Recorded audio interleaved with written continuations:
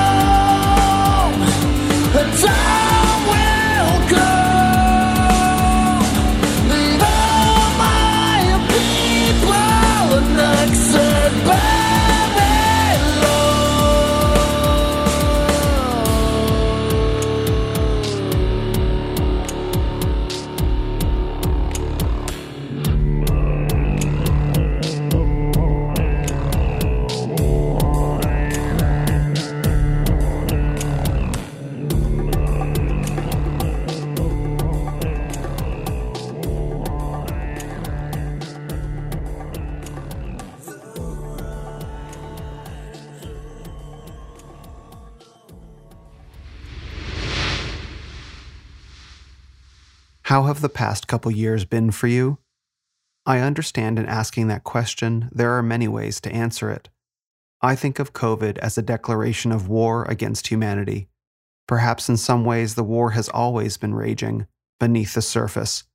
But in March of 2020, that war burst out in blitzkrieg fashion into all the nations of the world and their institutions. Medicine, law, media, finance, government, transportation, technology, the arts, and even sports became battlegrounds as we were locked down within our homes and national borders and subjected to a relentless assault which has only just begun to wane, maybe temporarily. So, we are living in wartime. And how has that been for you? For me, the past 2 years have been productive. I've gotten in the best shape of my life, made great friends, established a brand, helped men, found my voice, and not least of all, found Christ. It hasn't been easy, and it's cost me a lot, but it has been worth it. And I know many men who felt the same, that 2020 and 2021 were some of the best years of their lives, despite the strain. Hard times make strong men, right? But that experience has not been shared. Men have lost homes, livelihoods, friends, careers, reputations, civil liberties, and even their lives in this struggle. And when you take into consideration the health impact of the vaccines, the list gets even longer than that. We are at war, after all. If the closest the front has gotten to your life is in your social media feed or around the Thanksgiving dinner table, you can count yourself lucky. Because for some men, the war has come to their doorstep, walked in their living room, and stood in the circle of their families. Which brings me to my guest this week. His name is JON, and he's a husband, father, and musician in the new band Electrum Fire, whose song Exit Babylon you just heard part of, and hit the link in the description because you don't want to miss the rest. But you may know JON better from his work as a filmmaker. He was the co-director of the Mike Cernovich documentary Hoaxed, and has worked on projects with Stefan Molyneux and Lawrence Southern, and had his films featured on InfoWars. JON is also Canadian, and if you've been following what's been going on with America's neighbor to the north, you know it's not good. JON saw dark clouds gathering for his country in 2020, and he had to flee with his wife, children, and parents to where he lives now in Mexico on the Yucatan Peninsula. In a previous episode of this podcast, Pastor Doug Wilson talked about America's land migration. Migration is not the same thing as flight from danger. Migration can be reasoned, deliberate, and careful. There's time to think and plan. Flight is something else. Flight is take only what you can carry and run. Let that sink in for a second. I have trouble imagining it, but I can feel it. And JON lived it. Now imagine what that might do to you as a man, having to leave your home country and almost everything you knew and loved. Loose ends left hanging, future uncertain, all the resources you took for granted that you'd use to protect, provide, and preside, as Ryan Mickler says, left behind. Might you find that challenging, frustrating, crushing? What if you had a family? How would you lead them? What would you do? How would you rebuild? And could you even make something beautiful out of it? JON had to answer these questions for himself. May we all learn something from his example.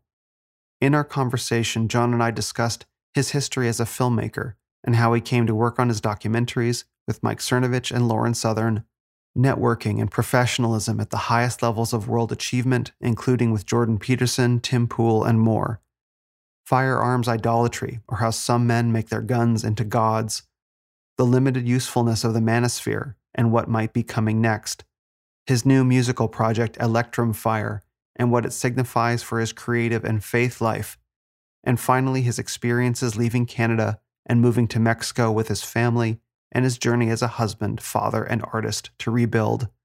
Hard times do create strong men, but we're not just talking about an economic downturn or a rough patch. We're talking about wartime, and if you're listening to this, you're probably a fighter.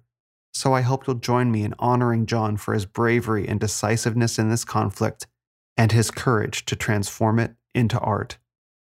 If you enjoy this episode, please don't forget to share it with the men in your life. And if you have a moment, please leave a rating and review on Apple Podcasts and also a rating on Spotify. If this is your first time listening, welcome. You can find me on Instagram and Twitter at renofmen and on my website, renofmen.com. This episode is sponsored by my Renaissance of Men men's coaching. Keep listening into the episode for more information or email info@renofmen.com for more. So it gives me great pleasure to introduce this week's guest on the Renaissance of Men podcast, the co-director of Hoaxed and founder of Electrum Fire, JON Dutoit. Hey, John, thanks so much for joining me on the podcast today. Will, finally, it's good to meet up, and it's great to be on your podcast. Well, I appreciate you taking the time. I know you've had a lot going on, a lot of production stuff you've been doing, a lot of travel, and so I'm grateful we can make it happen. Right.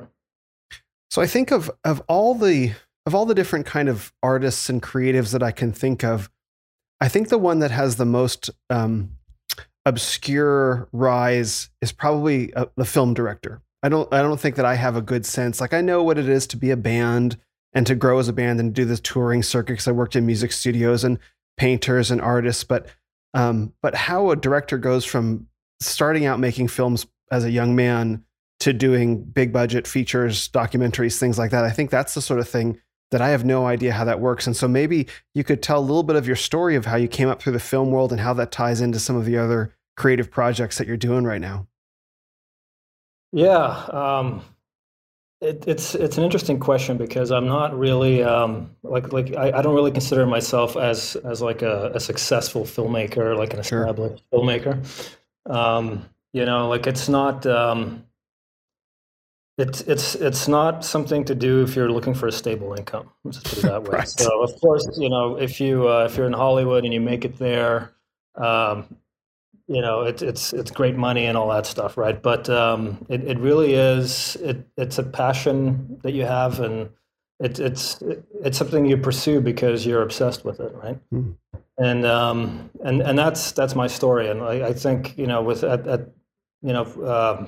with the majority of people in this field that you talk to will have a similar a similar reason why they went all in. So for me, yeah, I mean, I've always been somebody who was creative. Like, as a kid, I would draw comic strips, right? I would draw my own comic strips. I would draw Garfield, I would draw my own Garfield stories and stuff, and also like my own original stories, mm-hmm. mostly. And which is kind of like making a movie, right? You're basically telling a story with images, right? And so when I got older, so as a kid, I grew up in Europe. I was born in South Africa. I grew up in Belgium. When I was 14, my family moved to Canada, right? So mm-hmm. when I came to Canada, there was more opportunity there to get involved in something like, the film industry. Mm-hmm. But even that, at first it's like, you have this sort of desire to be involved with something like that, and to pursue something like that. But, in the front of your mind, you're like, it's a pipe dream, right? Like, sure. Most people are not successful, which is true. I mean, it's a hard reality. Most people are not successful in that kind of endeavor. So, but you sort of, you basically tell yourself, like, it's not possible. You're going to do something that's more accepted, that seems more stable. So I went to university, after I took like a year off from school, basically after I graduated high school. And I spent a year in university. This is the U of T in Toronto. And in Scarborough, actually. It's like a secondary campus. And I just realized there, like, this is not worth it. Like, yeah, I'm going to waste my life. I don't care if I make good money or not. I'm just going to be wasting my life. And I have skills and talents that I want to explore and develop and bring to the world, right? And I'm just going to squander my life here. Like, you just have one life, right? Mm-hmm. Like, you don't want to squander it. So, and it really became, it was a very clear moment for me when I was sitting in a philosophy class, and there's like 400 students in the class, and I'm way at the top. And I can see my instructor all the way down there. He's like this small, right? Oh wow, yeah. And I'm like, I don't even know what this guy looks like, and I'm supposed to be learning from him, right? About And philosophy too. yeah, exactly, right. And yeah, it just at that point it became clear to me, like I'm sitting here with like 400 other students. We're all going to be competing for the same jobs that we probably don't even want to do, but we have to because society expects this of us, and we have to make a living and all this stuff, right? So I'm like, I'm just no, I'm not doing this. Yeah, screw it. So at some point, I came home. I don't know if it was that day or not, but I just told my parents, like, you know what, I'm not going back. I'm not going back to university, and I'm going to be making movies, right? So, but in my mind, I was like, no school whatsoever. I'm just going to make movies and just make it happen.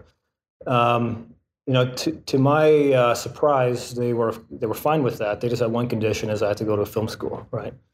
So I'm like, sure, Not that's bad. fine. Yeah, it's not a bad trade off, and and back then, so this is 2005, right? So my last year in university was 2000. Well, my first and only year was like 2004, '05, I think, and yeah, it was 2005, and so I think that's the year that YouTube got started. So it was still in its infancy, right? So if you wanted to go into the film industry, you kind of had to go to film school at that stage still, right? Yeah. Like now I tell people, you want to become a filmmaker, don't go to film school. You're going to waste your money. It's overpriced. And the skills you'll learn there are important, but you can learn them on your own using YouTube and these platforms. And the most important skill to be successful, and it's something I've always had, it doesn't come naturally to me, is your people skills, like how you present yourself, how you make friends. Yep. If you're a temperamental artist, it can be a challenge. But you have to have people skills. You have to have networking skills, and that's stuff you don't learn in film school, like in a class. But you do sort of learn it because you have to work with people around you, right? And I noticed then, like, and this was one of those, like, it was one of those, like, it's like a fast track film school type thing where you're there for like just over a year, and then that's it. So you pay them a lot of money. I mean, it was overpriced, right?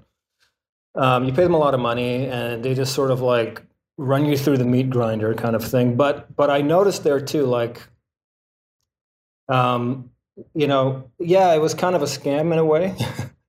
But there's a lot of opportunity there still. Like, no matter what situation you find yourself in, there's always some kind of opportunity there. And I figured, you know what, I'm just going to give her, as much as I can. And the Canadian comes out, I'm going to give her. I'm going to give her, man. Yeah. So, yeah, and I learned a lot there. I met some good people there. But then, again, like my worldview, I'm a lifelong Christian, and I'm also conservative. I'm lifelong conservative, basically. Like when at my first political awakening, I'm like, this is the one, this is the side of things that makes sense to me, right? Yeah. And of course, that's been influenced by my. It's been influenced by by virtue of me being a Christian as well. But anyway, so I was right away at odds with the people around me, because in a film school in Toronto, like, they're going to be liberals, man. There's just it's just the default state. That's just how it is, right? Yeah. Yep. So there was always this sort of like disconnect between me and the people around me. And I don't want to say they're bad people. They're not bad people. They're they want to get ahead. They want to be successful. Sure. But, they're going to look at you a little bit sideways, when you make a short film about how 9/11 was probably an inside job, right? Maybe. Maybe. And yeah, and these people, I did this in 2012. I made a short film about 9/11 being an inside job. And, oh, wow. And some of these people, they made the film with me, and like, it's to their credit. I guess I didn't realize back then how controversial it was. I mean, 2012, you probably should have, but. Yeah, by that point you should. It's obvious by that point. Right. But yeah, like I submitted it to festivals and things like that, and it got blackballed and whatever. And like a year later, it got put on InfoWars, right? So now these people are probably like, oh my god, like I helped John make this film, and it's on InfoWars with Alex Jones. I didn't care. I was happy with it, but I stuck around for another like 3 years in Toronto, and it just got to the point where it's like, you know what, I'm not going to make it here. Like, I'm a complete fish out of water. These people, and I could see from back then already, like, the way that society it started to get really divided, and I could see it was just going to get worse from that point. Like this 2015, I saw that it was just going to get worse, and there's just no way I'm going to make it here. Right? Like I'm not going to make it with these people unless I shut myself up, I self-censor, I play the game. And some people do that, and there's some merit to that, but it can't last forever. Like you need to be who you are. If you're an artist, you want to express yourself, and if you're constantly, if you're tamping down on that, it's not good. It's not good for the soul, right? And I think you sort of learn to be a coward that way. So it's something to think about if you're in that position, right? Like at some point you have to reveal who you are, right? If you want to play that game. So anyway, especially if you're an artist. Yeah, right. So my wife and I at that point have been talking, like we want to move out west somehow. It just felt right for it was no like a lot of our major decisions we just kind of go on gut feeling, and we wanted to go out west. And so at the time my brother was in the RCMP, right? It's like the federal police force in Canada, but they do local policing as well if there's no police force there. The Royal Canadian Mounted Police, right? Right. Yeah. And he was stationed in Alberta, and after like so many years, it's policy sort of that you have to get transferred to a different town or province or whatever. And so he got posted to BC, which is it's the westernmost province in Canada, right? And we're like, okay, fine, let's go. But going this out is west. like out west, and we drove there. Like it's crazy. That's a long drive from Alberta. From Toronto. We drove from Toronto, yeah. So it's like a 3-4 day drive. Like New York to Seattle in America. Yeah, it's pretty much that. Yeah. Yeah. So so we did that, and we arrived in this tiny town in the middle of nowhere, in the middle of BC, right? And so you arrive there, people see you're new, and they're like, oh, so what do you do? Oh, I'm a filmmaker. What are you doing here, right? Yeah, good question. So it was kind of like, okay, now what, right? But long story short, 2015 is when the U.S. election started to heat up more, and Donald Trump became this phenomenon. So at that point, I really started using Twitter a lot, to see what was going on, and that was that's the first place where you get news. And I started seeing this one account, this one account, just sort of kept popping up on my feed that people started retweeting, and it's Mike Cernovich, right? And I started reading stuff. I'm like, okay. And back then he was a lot like saltier and more controversial than he is now. Yeah. But I'm like, I found that he just understood on like an instinctive level what was going on, and so I followed him, and yeah. Anyway, at some point, his DMs were open, and it was like, I don't know, it was like March 2016 or something like that, and I just figured, what, I'll send him a DM. I'm like, I just really appreciate what you're doing and what you're saying, and I feel like we're going to work together someday. I don't know if you ever read the message or not. I mean, to this day, I don't know if he actually read that message. But a few months later, he posted on Twitter that he wants to make a documentary on fake news, and if he wants to find a director, so you have to submit like a trailer that you make for the movie. So I did that, and that's how I basically got the gig, right? So he chose me, and he also chose Scooter Downey. Who I knew who he was because in 2013 there was a short film contest that was run by InfoWars and Alex Jones. I placed second, Scooter placed third, right? Okay. And so I knew who he was. He knew who I was. So it's like, oh, this is interesting. It's some sort of like a synchronicity thing happening here. And we ended up working really well together to this day, solid friends. So it was a really good experience, and that's basically that launched me into this whole like this like online right wing, whatever conservative, whatever you want to call it, sphere that was at that time was full of energy, right? So that kind of launched me a little bit, and the rest is pretty much history, as they say. That's pretty incredible that, a lot of things really lined up, to make it all possible and to make you the right man in the right place at the right time. And I didn't realize that you and Scooter hadn't been filmmaking partners before. It must have been quite an experience to show up on this project, this really high profile project with some huge names like Tim Pool and Jordan Peterson, and and have to make it work in real time. Like, what was that? I mean, you guys knew of each other because you were both in this InfoWars, short film competition. Like, what was that like in those early stages? Like, you meet in person, you start talking, and you start coming up with a creative vision. Dude, what was that process as you're learning to build a friendship and a working relationship kind of in real time?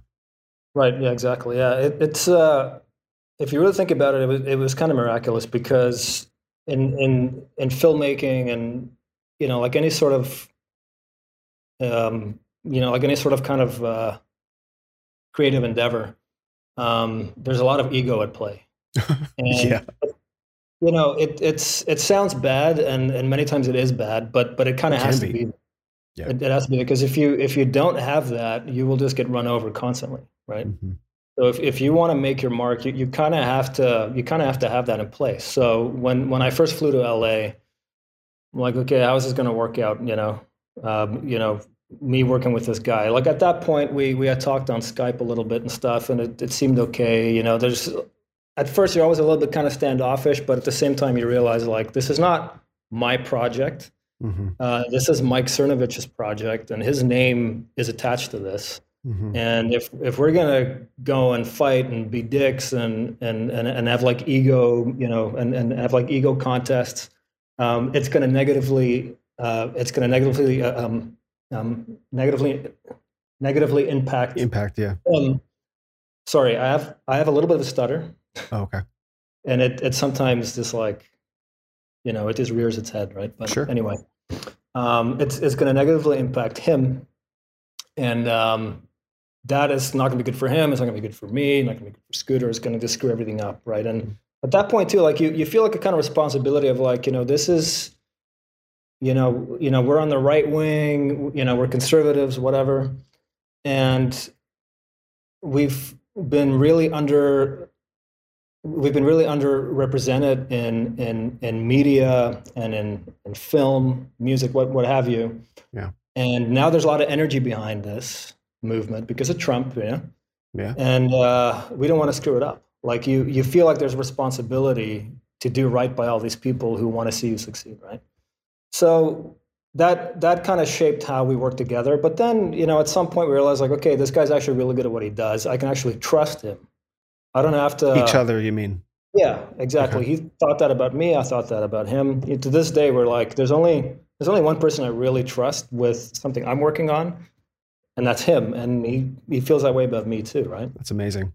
So it was a combination of like, yes, we have to, like I said, we have to work together with our egos. So I'll put it that way. And it's also just, it was just divine providence at the same time. Mm-hmm. So, and you learn to flow with that.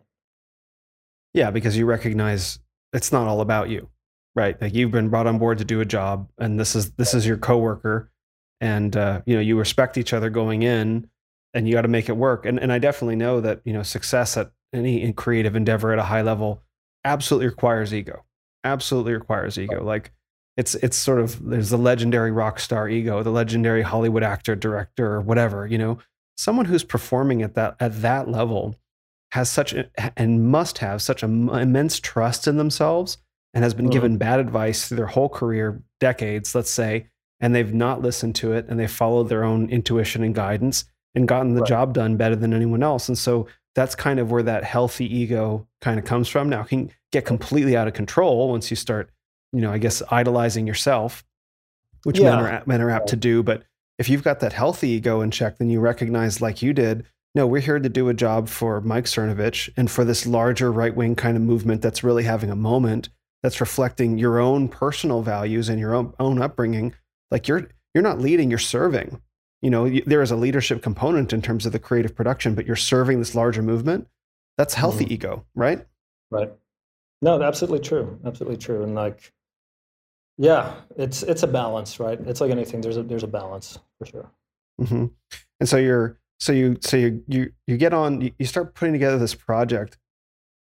These are a lot of really high flying people at the time. Some of them still are.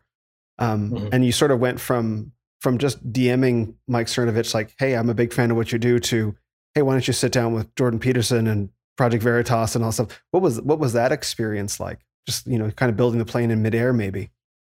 Yeah, I mean, it was kind of a whirlwind in a way, but it was exciting. It was exhilarating. It was nice to meet all these people. I've never really been somebody who gets starstruck, right? Sure.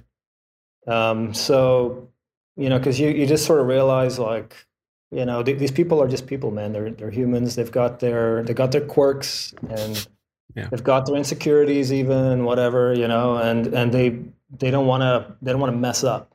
Some people maybe are a little bit more like self-destructive and things like that, whatever. But they if they agree to be in your film, they have there's a lot of implicit trust that they place in you. Of course, it's not just me and Scooter, it's Mike Cernovich, right? Right. But they're not there to make your life difficult. They want to sing the work, right? So it still is like a collaboration. And you kind of have to see it that way, and you have to help them be the best and look the best, so that they can do what they do best, right?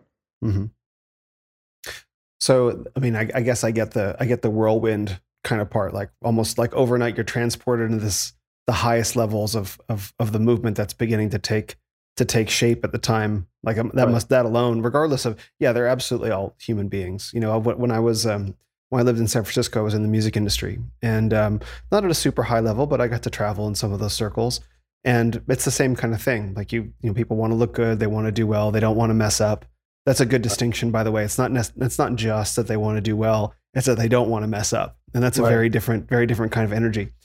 But just to discover that these men and women that that would be very easy to idolize, it's like, no, they're just people. They come off the stage, and there's an energy that they embody. But then when you hang out and talk with them, it's like, oh yeah, they're just a human being. They're not levitating 3 inches off the ground.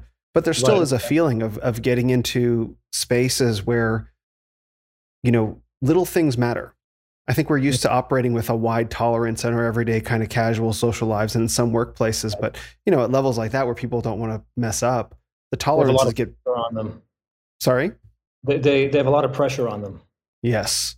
And I think that's something that's very difficult for an average person to understand is the number of people that are the stage that they're operating on, the precision of words. Like Jordan Peterson talks a lot about this in particular. He likes to be very precise in his speech because he's going to get called out on every single word he uses. So he wants to make sure that the words that he uses are the words that he chooses. And most people don't have to live that way. We're fortunate to not live that way. Absolutely true. And I think, I knew that was true, like from a long time ago, because my dad was a pastor, right? Oh, okay. So, you see a lot. I sort of did like a little tweet about this on Twitter last night, but you sort of understand how the scenes and behind the scenes works. And I mean, it's not like this bad thing all behind the scenes, it's nefarious. No, it's just like, how these things that you see on a Sunday morning, how it runs during the week, how it runs behind the scenes. Like, there's an organization that needs to take place because, if you don't have that, you don't have the Sunday morning service, right? Right. But with that comes a lot of politics and things like that, and people, people want to take it down. Like if you're the pastor, there's going to be people who come to your church and they're going to want to take you down, right? Oh, it's so terrible. I know you're right, but that's terrible. Yeah, it's human nature, right? So I knew from from very early on, like, you know, what those pressures look like.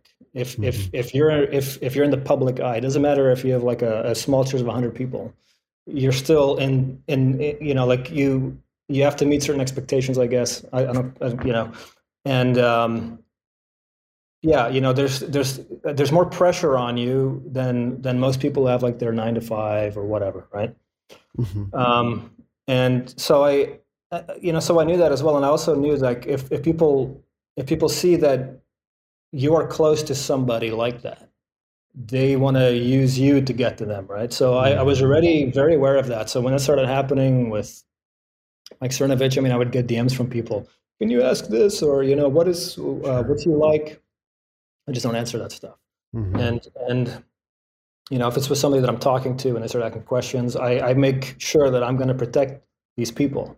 Right. And it's not because I know things that are bad to know. It's just like like you just want to weed out these people, basically, because they will draw energy away from them, and you as well, because now you're involved, right? Yeah. So I sort of understand, like, there's a lot of pressure on these people, and they have needs that are way different from like the average person. And if you understand that, then you will get far, you will gain trust and things like that. So, and it's just better for everybody.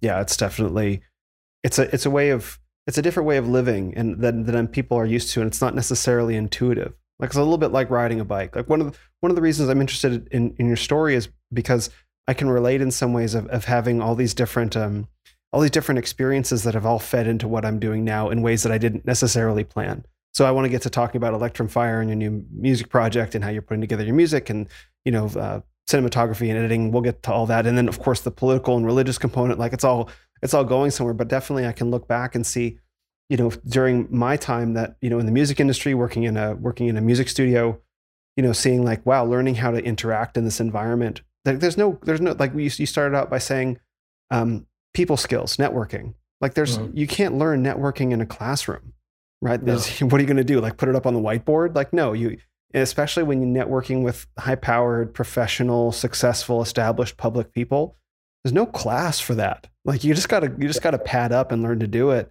And those skills will take you further in some ways. Yes, of course, you have to have the creative skills locked down, but if the creative skills without the networking skills, without the knowledge of how to actually be in a room full of successful people, you won't get anywhere. Similarly, you can know how to be in a room full of successful people and not actually have the skills to back it up, and you might get somewhere, but you won't get very far. Exactly. Yeah. And people, and this sounds kind of bad in a way, but people are just not gonna, they're not going to pull you to the top, right? Like, they just won't, because they have their own desires and things like that, and they're not going to help somebody else, if it's not helping them.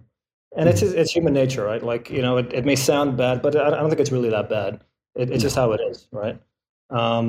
So yeah, you have to learn people skills. It's and it's something that I feel like I have a lot to learn there still. Don't we all? Yeah. Yeah, and I think that's the interesting aspect of filmmaking as a creative pursuit. Like, we're used to, I think, in our culture, looking at bands. It's like, oh, look at this huge band, whoever, U2, Metallica, whatever, like global bands, right? It's like the amount of, like, what makes that band successful is the ability of whatever, 4, 5, 6 guys to maintain a good relationship over the course of like 40 years being essentially married to each other. You know what I mean? Like, guys have trouble maintaining friendships for several years, let alone like, no, our whole livelihood is dependent on us working that out. There's that. But we don't actually get a chance to talk about that because no one wants to hear that. They want to hear about the thrill of being on stage. In the same way, being a filmmaker, it's this giant collaborative effort involving hundreds of people. Right. Like, you don't ever get to see that though, right? You see J.J. Abrams or Steven Spielberg or whatever. You don't actually get to see them at work doing their people skills thing. Right. Yeah, it's true. Like, and it's something, again, and this is why I want to say too, like, I'm not like an expert on that side of things, because, I'm still kind of like a loner in many ways. And there's a lot of reasons for that. it's it's my internal makeup, but also like I'm sort of isolated geographically, and I'm sure it's something you want to talk about later too. But there's that component to it. And yeah, in terms of a band, right? Like I have this band now, Electrum Fire, right? that I just started, but the band is just me. Like I'm the only guy, right? Right. But it's like, so what do I say? Do I call it a music project or what? Like how do I present this? And it's kind of like an experiment for me in many ways. So it's gonna be all over the place, I think, right? Which is fine. Like I'm not. Yeah, it's a learning process for me too. But yeah, I'm like the only guy, so I'm like, okay, well, I'll just refer to it as a band, I guess. But somebody asked me if they care, then tell them no, it's just me. I'm literally the only guy. All the instrumentation, the vocals, the website, like everything, right? So there's not a whole lot of collaboration going on there. But again, with things like film, you have to, it has to be collaborative. It's really hard to pull it. Like you can have a small crew, like we had a pretty small crew on Hoaxed actually. Yeah. And a small crew can do a lot. I've this one short I did back in 2014, I probably had about 30 people on set, Wow. And there was a lot of egos that I had to deal with. And things got a little heated sometimes, it happens. It happened on more than one film that I've, of mine. It's part of the game. So I do have some experience there. And, the last 2-3 years, it's been, I've been a one-man show pretty much. I did this one project just a few months ago with Lawrence Southern, on the American border. And, great experience, but super tiny crew, super tiny. It turned out well. I'm very proud of it. Yeah, as far as like, of dealing with a large number of people, that really hasn't happened for a number of years now for me. Yeah, and there's some benefit to that. Now that you have digital cameras and smaller, more lightweight, LED kind of gear, you can run a pretty light crew versus having 30 people on set. Which film was that? Because the only other than American Mirage and Hoax, the only thing that I could really find was a clip on American. Is it American Drone? Is that the actor who's in that has a clip on his YouTube page. Oh, right. Yeah. So is that the film? Because that was a great clip. Like the actor was great. Yeah, no, he was great, and yeah, he's a great guy. But no, what I'm talking about. So American Drone was 2013, and that was made for the Alex Jones, the Infowars contest. Oh, okay. Yeah. Oh, wow. Yeah, that was done in record time, like super cheap. I mean, it was a fun experience. Super small crew as well. Like I ran, I did camera, cinematography. I did all the editing, audio, wrote the thing, wow. and then obviously directed it as well, produced it. Like it was crazy. It's like 20 minutes long, which is really long for a short film. Yeah, it is. But yeah. But what I'm talking about, it's this, it's sort of like this, it's like a dark comedy sort of that's set in the film world. It's called Short End. And it's on my Odyssey channel. I put all my shorts on there from way back when. But yeah, I just wanted to I wanted to level up. This was 2014, so this is a year before I decided, like, you know what, I'm done with this, and I'm going to BC, right? And I mean, it was a fun film and everything. I really enjoyed working with the actors on that. There's a lot of actors. It was like an ensemble cast kind of thing, and that was good. I had a lot of problems with the crew. Not the whole crew, like one or two people, right? But that happens anyway. They know who they are. Yeah, I don't want to get too much into it, but they know who they are, and they would agree. we just didn't get along on a personal level, but sure. We wanted to work together because we were we both respected each other's talent. Let's just put it that way. And so we wanted to work together, but it just didn't work out, like just on a personal level. and sometimes when you have that sort of conflict on set, it can actually be, like a positive thing, for the end result. For this, it was not. I don't really feel that. So, Right. but yeah, I just wanted to do something that was like less controversial, because at that point I'd already done the 9/11 thing, and I did the American drone thing, both of which ended up on InfoWars, right? And it's not like I was ashamed of that or anything. Like I didn't hide that or anything. I just wanted to do something that was not in that wheelhouse. And I'm like, okay, let's try and do a comedy, which does not come naturally to me. Yeah, doesn't seem. So I did that. Yeah, Yeah. So I did that, and I managed to finish it. It was a hell of a process, but I just, on some level, I just did not feel satisfied. Like, the world doesn't really need this. It was more like a vanity project, and I did not feel fulfilled with that. And that basically caused me to think, like, okay, well, what do I want to do with the skills and talents that I have, right? So. And so that led you back more in the direction of more short films with like serious topics. Yeah, well, that was the last short that I made, actually. Oh, okay. Yeah. So a year after that, I mean, I did like smaller projects and stuff like that, but yeah, a year after that is when we left Toronto. Okay. And that was a year that my first son was born as well. So just a lot of changes that took place there, and it's good. Yeah, making unfulfilling comedy short films after your first son is born is probably not going to be on the list so much anymore. Yeah. He wasn't born yet, but he was in the oven at that. Sure. Or right before, anyway. Now, you mentioned that you're a little geographically isolated, and I know that you've recently moved to Mexico. What, you're in? Is it Merida? Out on the Yucatan Peninsula, maybe? That's right, yeah. What's that been like? I mean, I follow you on Instagram, and so I get a little window into the life out there. Right. It's been good, actually. Like, I can't complain. The main issue is, again, I'm pretty isolated here. Sure. Like the last 2 years. So basically, in 2019, I was quite busy. I did two projects with Molyneux. There was this one other project I worked on that did not get finished. It's a whole other story, but I was quite busy. Like, I made some good money that year and stuff like that. And then 2020 hits. And I've heard of this.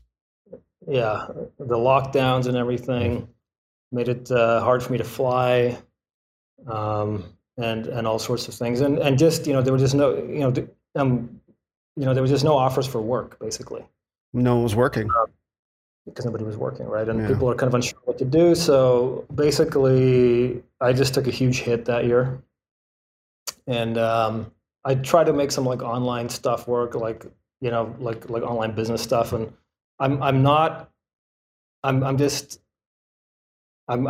kind of person who can make that thing work, right? Right. And it was kind of a disaster. Anyways, a good experience. And I was just like super demoralized and things like that, because moving to Mexico is something that my family's been, sort of at that point for like a few years, on and off discussing. And I was kind of open to the idea, right? But then I'm like, you know what, I'm not doing it. Like, when 2020 hit, like that really became a conversation in our family. When I say my family, I'm talking about my two parents, and I've got one sibling, a brother, right? Oh, okay. So you're extended, you're a close family, like not your wife and your kids' family. Okay, I was wondering.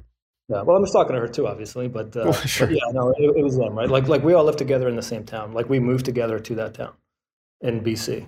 Oh, okay, that was the story that you told earlier. Right. Got it. So we were all together and in the same town, and so we were having this this conversation, and I'm just like, you know what, I'm not moving to Mexico. I'm not doing this. I'm not going to run away. Blah blah blah. But then it is at some point, like, it just became like super clear to me, like where Canada's heading. Yeah. And I've got two boys, right? And I don't want to send them to school in Canada. I don't want them to be forced to take a vaccine. So this is 2020. This is before there was any kind of vaccine on the market. Yeah, you I saw it knew coming. I knew there was a vaccine coming. I knew that they were Yep. gonna make it mandatory, even though Yep. they were saying, "Oh, it will never be mandatory." I knew it was happening because, again, like I've been following this sort of thing at this point, like for like 10 years at this point. So I knew how they work, how they think, and I knew it was coming. And I also knew, sadly to say, and some people may not agree and may have a problem with this, but um, you're not going to see a big fight in Canada. Mm. And which, again, to sort of go back and forth in time now, in beginning of this year when the whole convoy happened, I was pretty surprised. I did not expect that to happen. Hmm. I supported it. I'm like, I donated to it, and I wanted them to succeed. But I also knew in the back of my mind, like, the government's going to crack down on these guys like super hard, and that's exactly what happened. Yeah, it disappeared. Right, and it disappeared. Right, so there is some sense of like resistance there. I just don't personally think it's going to be enough. And I also thought about, like, okay, do I stay here and sort of like fight this thing or whatever? And I thought, you know what, with the skills that I have and the connections I have, I'm better off somewhere else doing it online. And at the same time, my family's out of harm's way. I don't want my wife to go through this stuff. I don't want my kids to go through this stuff. Yeah. Right. Yeah. So it was not a decision I wanted to make. I'm still kind of like, I still feel kind of like resentful that it was a decision I was forced to make.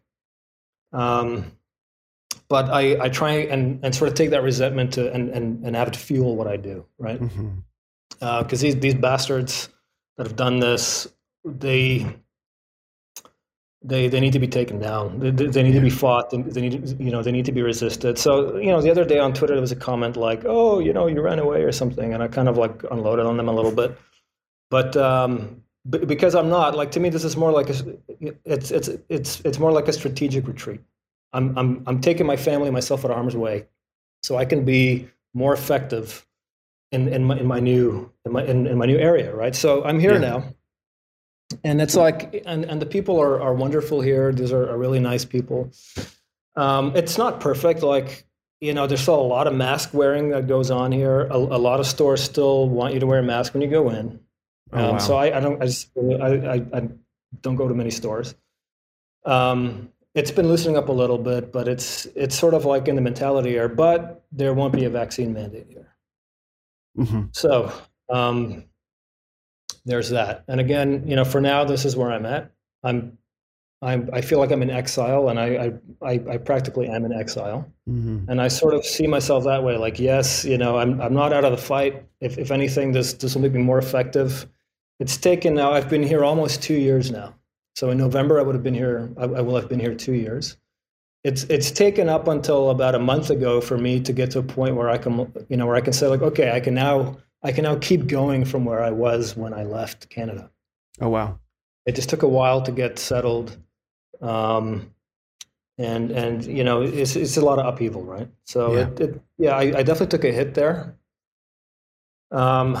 And again, a lot of dark moments, a lot of demoralization, but I'm aware why it's happening, right? So it's not like I'm confused about it or anything. So that's been a help as well. But I'm now ready. I'm now at a place where I feel like I can start to move forward again. I want to dig into this a little bit because this is a subject that comes up for me all the time, and many of my male friends I have, who tend to frame things only in terms of fighting with, let's say, force of arms, right? And not really understanding that, okay, I'll speak about myself. Like, okay, yeah, you can put a rifle in my hands or shovel in my hands or something like that. And, I can do just as well as the next guy. Maybe not as well as someone specially trained in ditch digging or, marksmanship, but I can still do a decent job. But for me and for who I am and what I can do, there are other ways that I can be much more effective. That doesn't mean I have to be on the front lines. And I find that and now there's still some part of me that's like, well, I should be doing this other thing. But I think that there are other ways that I can make a more powerful contribution because of who I am. And it's a real, I can relate very much to your struggle. Like, am I running away? Am I avoiding my responsibility? But for me to hear you tell that story, it's like, no, you're doing what you have to protect your unique skills and abilities, because they would be wasted in other circumstances. Like if you were in Canada right now, what would you be doing? You know? Yeah. Well, and the other thing is too, is like, when I was in Canada, like, it was, it's a high cost of living country. And back then it was like, now with inflation, it's insane. Yeah. And I would not have financially survived had I stayed. There you go. Moving to Mexico, it just made it possible for me to not go, to not go tits up, right? Right. So it's like, and that wasn't even on my mind when we made the decision to make the move. Mm-hmm. But as soon as we got here, I'm like, oh man, like we can live way cheaper here than back in Canada. So I would have been way more stressed out there. I've been, like more worried about like money, you know what I mean? Yeah. So that's a huge part of it as well that a lot of people don't understand.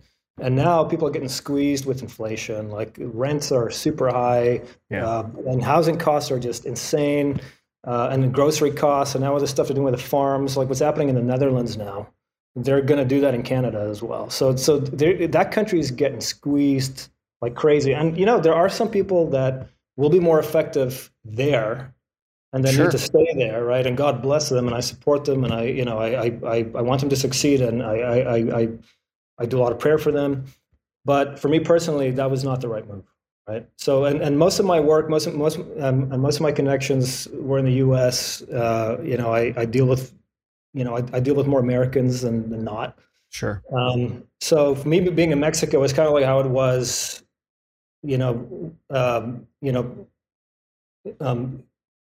pre-pandemic in Canada. Like I'm just in a different country, right? But I can fly. Okay, so there's a vaccine mandate. Flying into the U.S.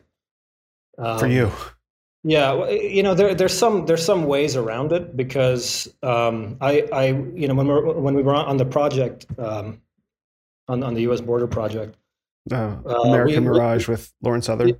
Yeah, we walked across, into the U.S. Yeah, like through a border crossing, we did not do it illegally, but we. Oh, okay. Yeah, like we went to a land border crossing. Okay. They didn't ask us for a vaccine status. They didn't ask. They didn't care. So we just walked through. We were in the U.S. We for like a few hours to go get some shots of the wall there, right? But so it's not super tightly enforced, and there are ways to get in. Mm-hmm. So it's not perfect, but it's like in Canada, since like November 2021. Up until a few weeks ago, you could not leave the country if you were unvaccinated unless you went through a foreign airline and they maybe don't check you, or if you walk across and they maybe don't check you. But it's there was just way more restrictions, right? So anyway, I still feel that it was the right move for me to come down here. Mm-hmm. Absolutely. Yeah, I mean, and you're keeping your family safe too. Like there's your individual concerns about financial concerns, professional concerns, et cetera, as a man, but you've got your sons and your wife to think about. And that changes the whole equation, right? Mm-hmm. Like that alone. And I didn't realize, I mean, I'm happy to hear that Canada's letting people out. I mean, last I had heard, you couldn't leave the country without getting vaccinated. That's insane. Like you can't travel on trains. Totally nuts. Totally nuts. You can't, you could not board a plane domestically even. And it's coming back. I just want to be. Oh yeah. It's temporary. They made as much clear in their statements and stuff. They're really a bunch of evil people, and it's coming back. So now, like if you're in Canada, you want to get out. Now would be a good time to do that. And you know what? When this vaccine mandate, when this vaccine mandate was announced last year in September or whatever it was. Mm-hmm. The amount of people that arrived here from Canada is insane. Yeah. There are so many Canadians here. So me and my family, we were early. When we showed up, there was we were the only Canadians here, right? Mm-hmm. In November 2021 and October, there was a huge influx. And now you had people literally leaving everything behind and just coming here with what they, had on a suitcase on the plane. That's it. Wow. And many of them are still here. Like they literally fled the country. Yeah. Okay, so now, like my one good friend, now with the vaccine mandate got lifted, he's back there now to go and to go and tie up some loose ends that he was not able to get to before he left, right?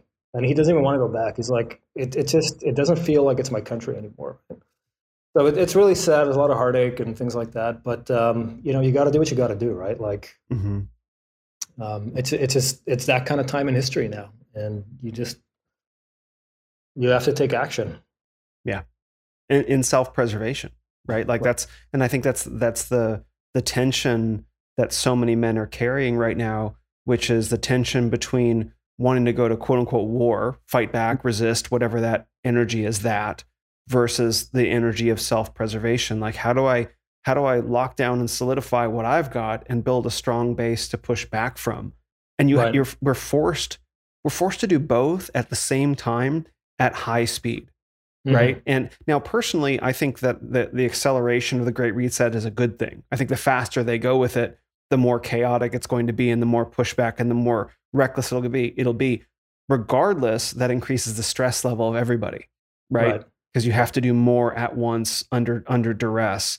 But it makes success, their long-term success, less likely, but it makes us frantic. And men are they're losing calibration, they're losing focus, they're losing friendships. But I mean, it feels like the times are almost designed to, like, how hard can we squeeze people before something happens? Right, and I do get the sense that these new world order types and the Klaus Schwab types and these assholes, that they're sort of getting nervous, right? Sorry, I don't know if they should be. But it they seem to be getting nervous. They want to step things up, and people are noticing more and more. But like I said, it brings a lot of chaos, into the mix, and it's really important to, like you said, you have to keep centered. You have to keep calibration. I mean, it's something that I've struggled with the last like this year. I've struggled immensely with that. I just want to be clear, immensely, and it's especially that plus you're isolated, right? In a foreign country. And again, like, these people are wonderful. I really love the Mexicans, right? And they don't look at you like you're here and like, oh, screw this gringo, whatever. It's fun. They're happy to see you. Sure. So it's really been good. Like, but it's not my country. It's not my country, and I don't even know if I have a country. I feel more affinity with the U.S. because come to Phoenix. Well, we'll see. Maybe in the future that would happen, but it's like this whole, well, we're in a war already. It's just not a hot war yet. Oh yeah. In some places, maybe it is with this whole situation in Ukraine. It's debatable, but we're not in a hot war yet. But we are in a war already. So, and this is where things like making music and songs and movies, whatever, it helps, and people doing like really good journalism. Those things matter because those are like the weapons of war right now, and then also spiritually, prayer.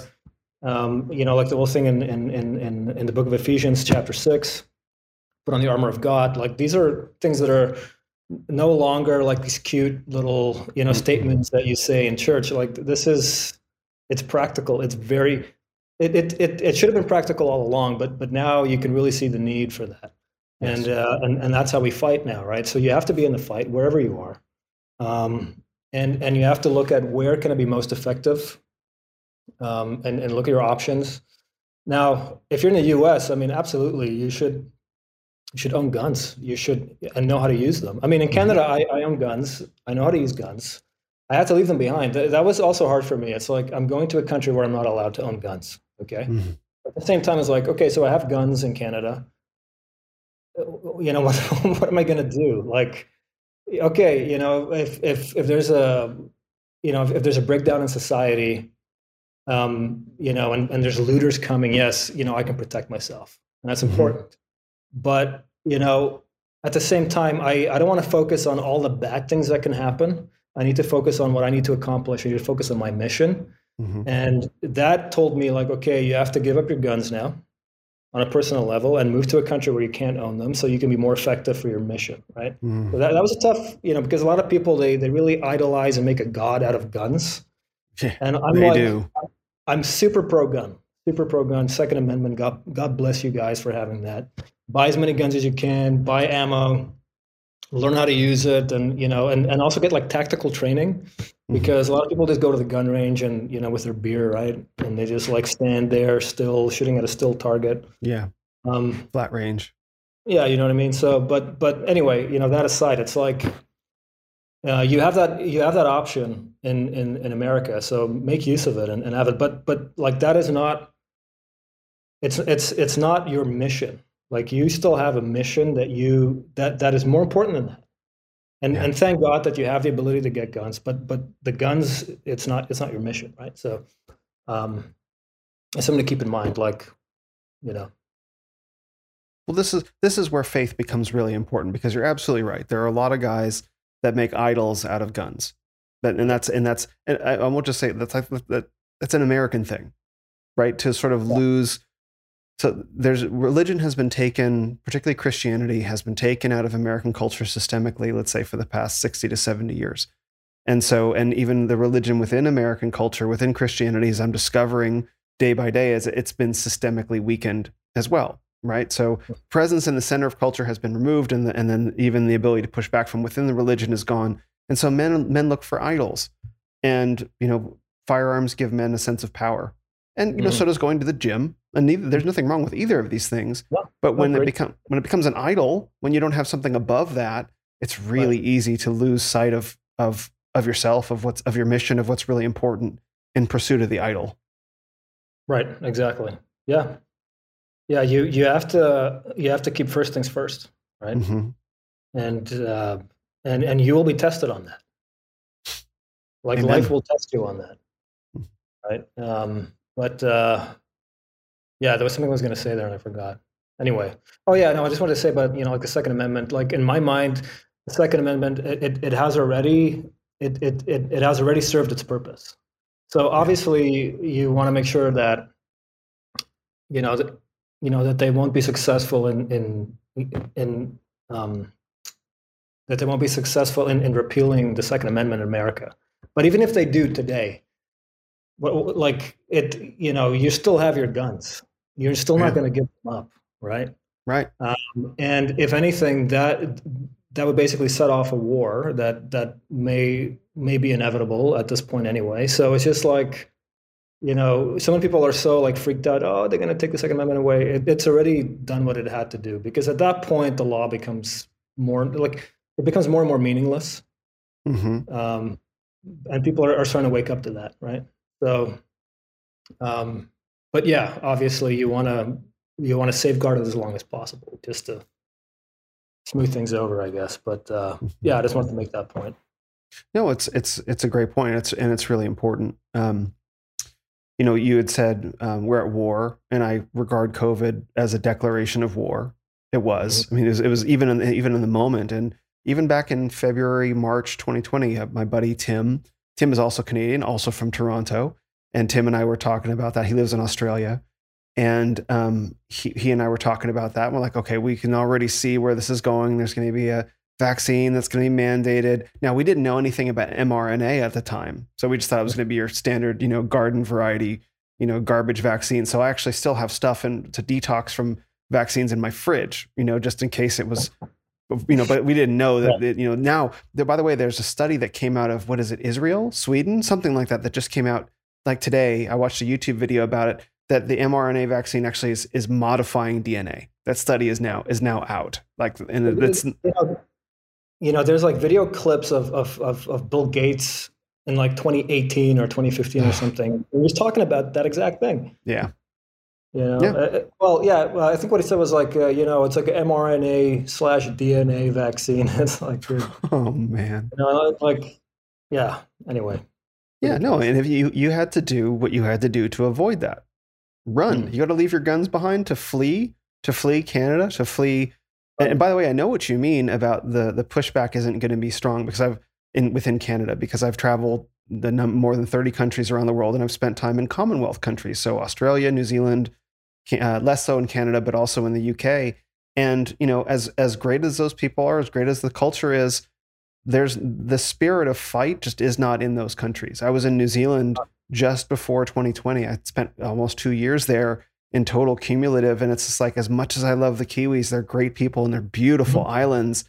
The people there, they don't have that American rebel spirit.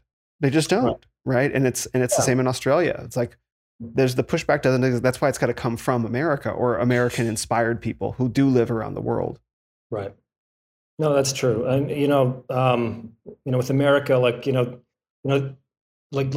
have the story of your founding. Like you were birthed in a war for independence, a war for liberty, a war for freedom. And yeah, like it can get a little, like jingoistic every now and then, but you know what? It's still very important because it's like it's like imprinted on your psyche, right? As an American, and that it matters. It matters so much because in Canada you don't have that, because like if you look at Canada, like that nation was formed through basically political agreements, right? Oh wow! And like in 1982, so it was always like it was always like officially part of the UK, I guess.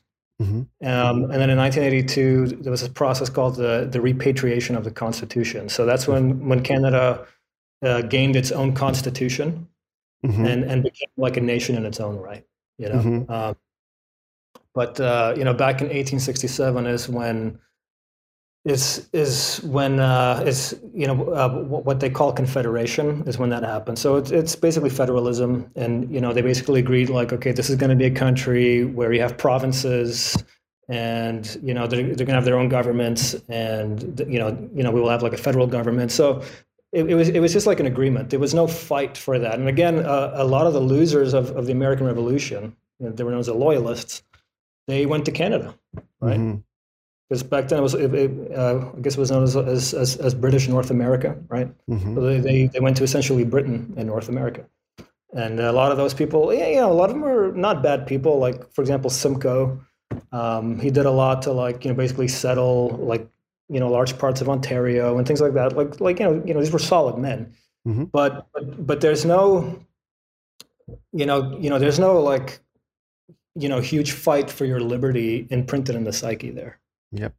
And it's sad, and also, a lot of people don't know this about Canada, and a lot of Canadians don't know this. Like, they have some of the best, how should I say, they have some of the best fighters in the world in terms of of the military. 1917 in Vimy Ridge, they were known as like shock troopers, and they basically scared the shit out of the Germans.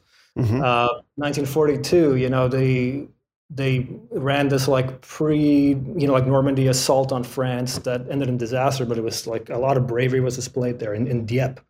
And then, to this day, like we have the best, we have the world's best snipers, but people don't know this because it doesn't get talked about.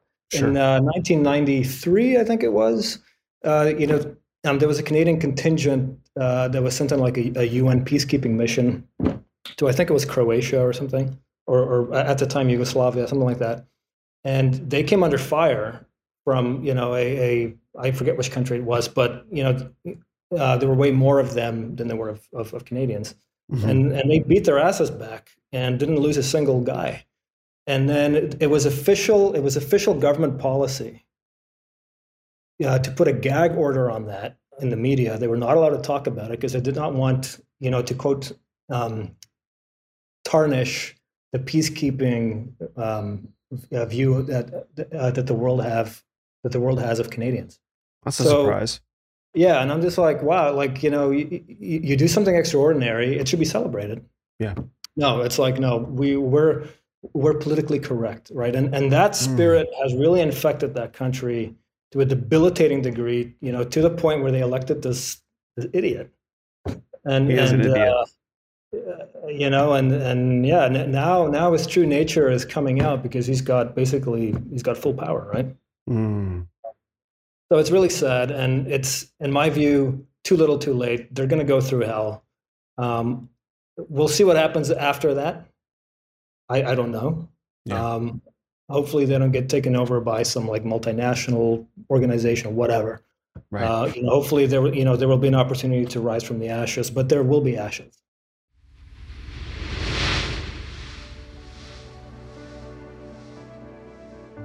Men, look at the world today. You know something isn't right. You know many things aren't right. And if you're smart, you also know that you have something to do with it. What's wrong isn't your fault, but I bet you know you could do something to change it. In fact, I bet there's something you could do right now, not just a task undone, though there are plenty of those. I mean a journey untaken, a land undiscovered, a shield gathering dust, a sword rusting, a map rolled up somewhere inside you, and a call unheeded. If this describes you, I understand. It once described me. I was 50 pounds overweight, stuck in a dead-end relationship, surrounded by men afraid of their women, and waiting for my hopes to come to me. I would have waited forever, except for one thing. I wanted to live, not simply be alive. I wasn't content to float down the river of life with everyone around me. I wanted to paddle towards the shore and follow my path towards adventure, and along the way make a difference in this beautiful and broken world. So one day, that's what I did, and I started in the company of men. I'm beginning a new online men's group called The Forum of 5 to 8 men who are looking to live like I once was. And I have spaces opening in my men's Renaissance coaching program. Email me at info@renofmen.com if you'd like to learn more. Just know there is more in you. Are you ready to discover it?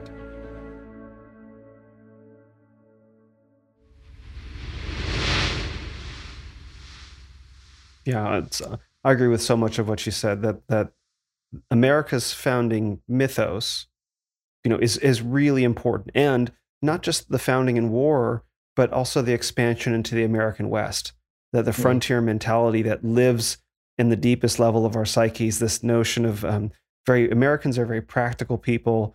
They're very down home people. They at our best, right? At our best. Right. And very get the job done kind of people, very individualistic. And, like I said, I've traveled the world, and that individualistic mindset exists no place else in the world, because no other country has the same founding mythos, or if at least it does, it's so far back. And Americans just don't understand the difference that makes. Now, not every country in the world needs to think like America does, but the world needs a country that thinks like America does, is what I tell people. Because so many liberals, they absolutely take for granted things they can't understand. And only traveling to other countries, particularly developing countries like Mexico, or go to India, or go to China, and you can see countries with completely different developing mythologies that approach life very differently. But most people will go to Europe. It's like, oh, everything's so great here. I can have wine on the sidewalk. We should live like this in America. It's like, it's very civilized, and it's very sophisticated. But what ends up happening is you lose, that sort of rugged mentality. Yes. That gets the job done, right? And movies like Gone with the Wind speak to that. It's like rugged individualism and fighting for your land and things like that. It's so deep in the American psyche. And what's interesting is actually that movie was basically like soft censored by like Netflix, like they put a disclaimer up, learn more about Black Lives Matter and all this crap, right? And okay, yeah, like it is true. Like, there's this one particular character, this like young Negro woman, as they would say. Yeah. And that is not, it's not a very positive portrayal. Sure. Right. But you have to remember, this movie came out in 1939. Okay. Right. At the same time, there's a lot to be learned about American spirit in that movie, and you don't want to get rid of that. What's interesting is that movie was banned before in the world in Germany by Hitler. And not the movie, sorry, but I don't know if it was a movie or not, but he banned the book because he did not want people to understand this like rugged individualism, right? Because again, the Nazis, they're socialists, Sure. They were national socialists. Mm-hmm. And you don't want that kind of thinking, to take root in your country if you're going to run like a socialistic system. Mm-hmm. So it's fun and interesting. Like they really try and like if you have a strong government, you don't want that thinking in your people, because it makes them ungovernable, right? Mm-hmm. And that's a job of Americans right now, is to become ungovernable. Mm-hmm. And to bring back the sense of, go ahead. Or at least remain ungovernable, right? Mm-hmm. I think a lot of Americans are fundamentally ungovernable. Now, that doesn't mean that there aren't more that deeply want to be governed, that can't imagine, and that's the big split, right? That lives in the middle of the American psyche right now, which is there are some people like myself, and probably plenty of people who listen to this podcast are like, yeah, no, I have no need or want to be governed. I'm able to self-govern. I don't not do wrong things because they're illegal. I don't do wrong things because they're wrong. And then there are other people that absolutely, for whatever reason, need to be governed, or it's probably more along the lines of they feel powerless, and so they need to govern others, or they need others to feel as powerless as they do. Is probably what it is. And that's a big split that lives in the American psyche that's been cultivated for a very long time. And, I don't know how that gets resolved. That's the thing. It's like, I don't know that those two people can live comfortably in a nation together. The people that require government, they would like to use the institutions of government, media, medicine, law, finance, and use the institutions against people like me and others to try and get them to capitulate.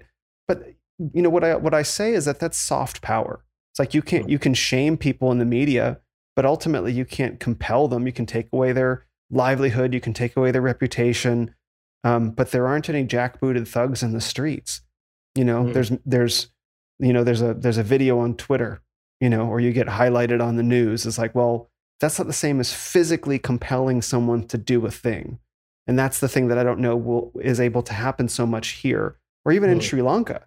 Like Sri Lanka ran out of military members to control their populations. I don't even know what's going on there, but that's the big question for me. Yeah, and that also is the big secret. Like what happened there can happen in any country, because there are more of us and there are them, kind of thing. Mm-hmm.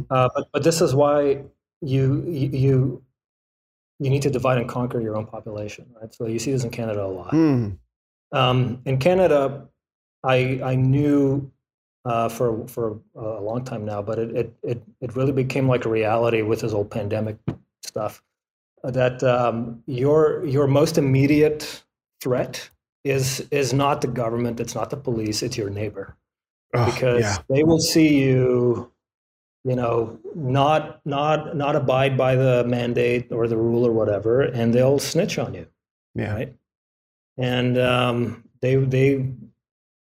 it's just a sad reality, because they've been so successful at divide and conquer, right? Mm-hmm.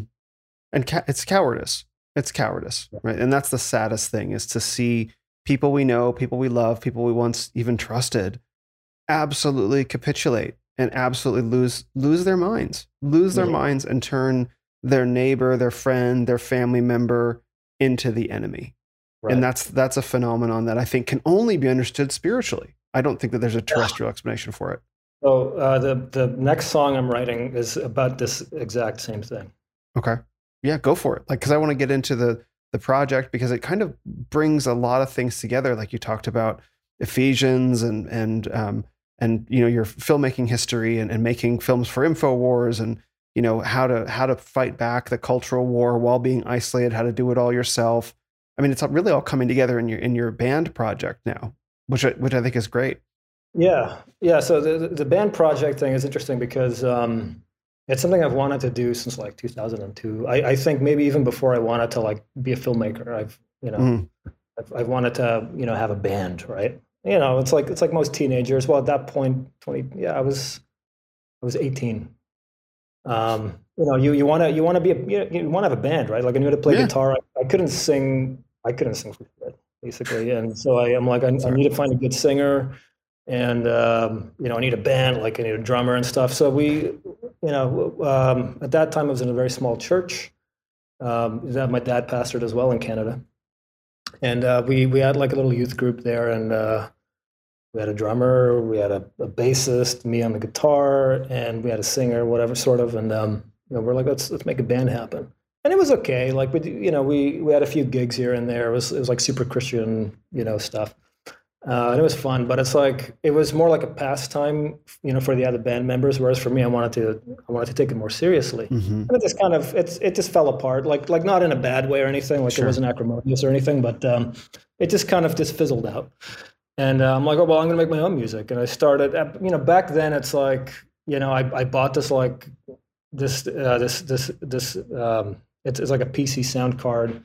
Really, really low quality, and I just couldn't get the right like distortion sound that I wanted, and so I just gave up, right? But I mean, back I had this vision back then of wanting to do what I'm basically doing now, which is make music that has like more of like a political bent to it and a spiritual bent to it, and I feel like I was like uniquely suited to do that. But now looking back, it's probably a good thing it didn't work out, because I was maybe like mentally not ready either, and that's what I'm realizing now more. But anyway, so when we moved to Mexico, it's like you sort of, so I kind of fell off the map in 2020, right? And then Fair. Moved to Mexico. Yeah, like I did some work on Jack Posobiec's Antifa movie, and I even have like a little cameo in there. And then I did this little short film in BC called Super Spreader that I just wanted to get it out of my system. I just wanted to make something again, because the whole year I didn't do anything. But then we moved to Mexico and then all that. So I just kind of fell off the map. And you get to the point where like, you feel kind of forgotten, right? Yeah. Like, like everybody's moved on without me and I'm just kind of stuck here, And it's not a great feeling. No. Right. So, and I'm like, you know what? I'm gonna make a song. I'm gonna go back to this old idea I had of making music like this. And so I made a song last year called "Act of War," and I just put it out like under my own name or whatever. And it did reasonably well. Like Mike Cernovich, he basically tweeted it out, and I had it on YouTube, and a lot of people started to like watch this thing. And like 2 days later, YouTube just banned it because it was against the vaccine, right? I remember that. Yeah, so I put on Odyssey, and it kind of slowed down there, and it was like, I think there's like 6,000 views on it. It's not bad, but it mostly proved to me that I can do this, because again, like I was never really a singer, and I just kind of went for it with this song, and I'm like, okay, like it's still a little rough and raw and whatever. I'm not like the best singer, and I don't I don't want to seem like I am, but I'm good enough to make it happen. And with some software, you can sort of like auto-tune a little bit and things like that. And it sounded okay, right? So I'm like, I'm going to do this now. I'm going to do this as a side project, and when I'm not working on another project, it'll be the main project, right?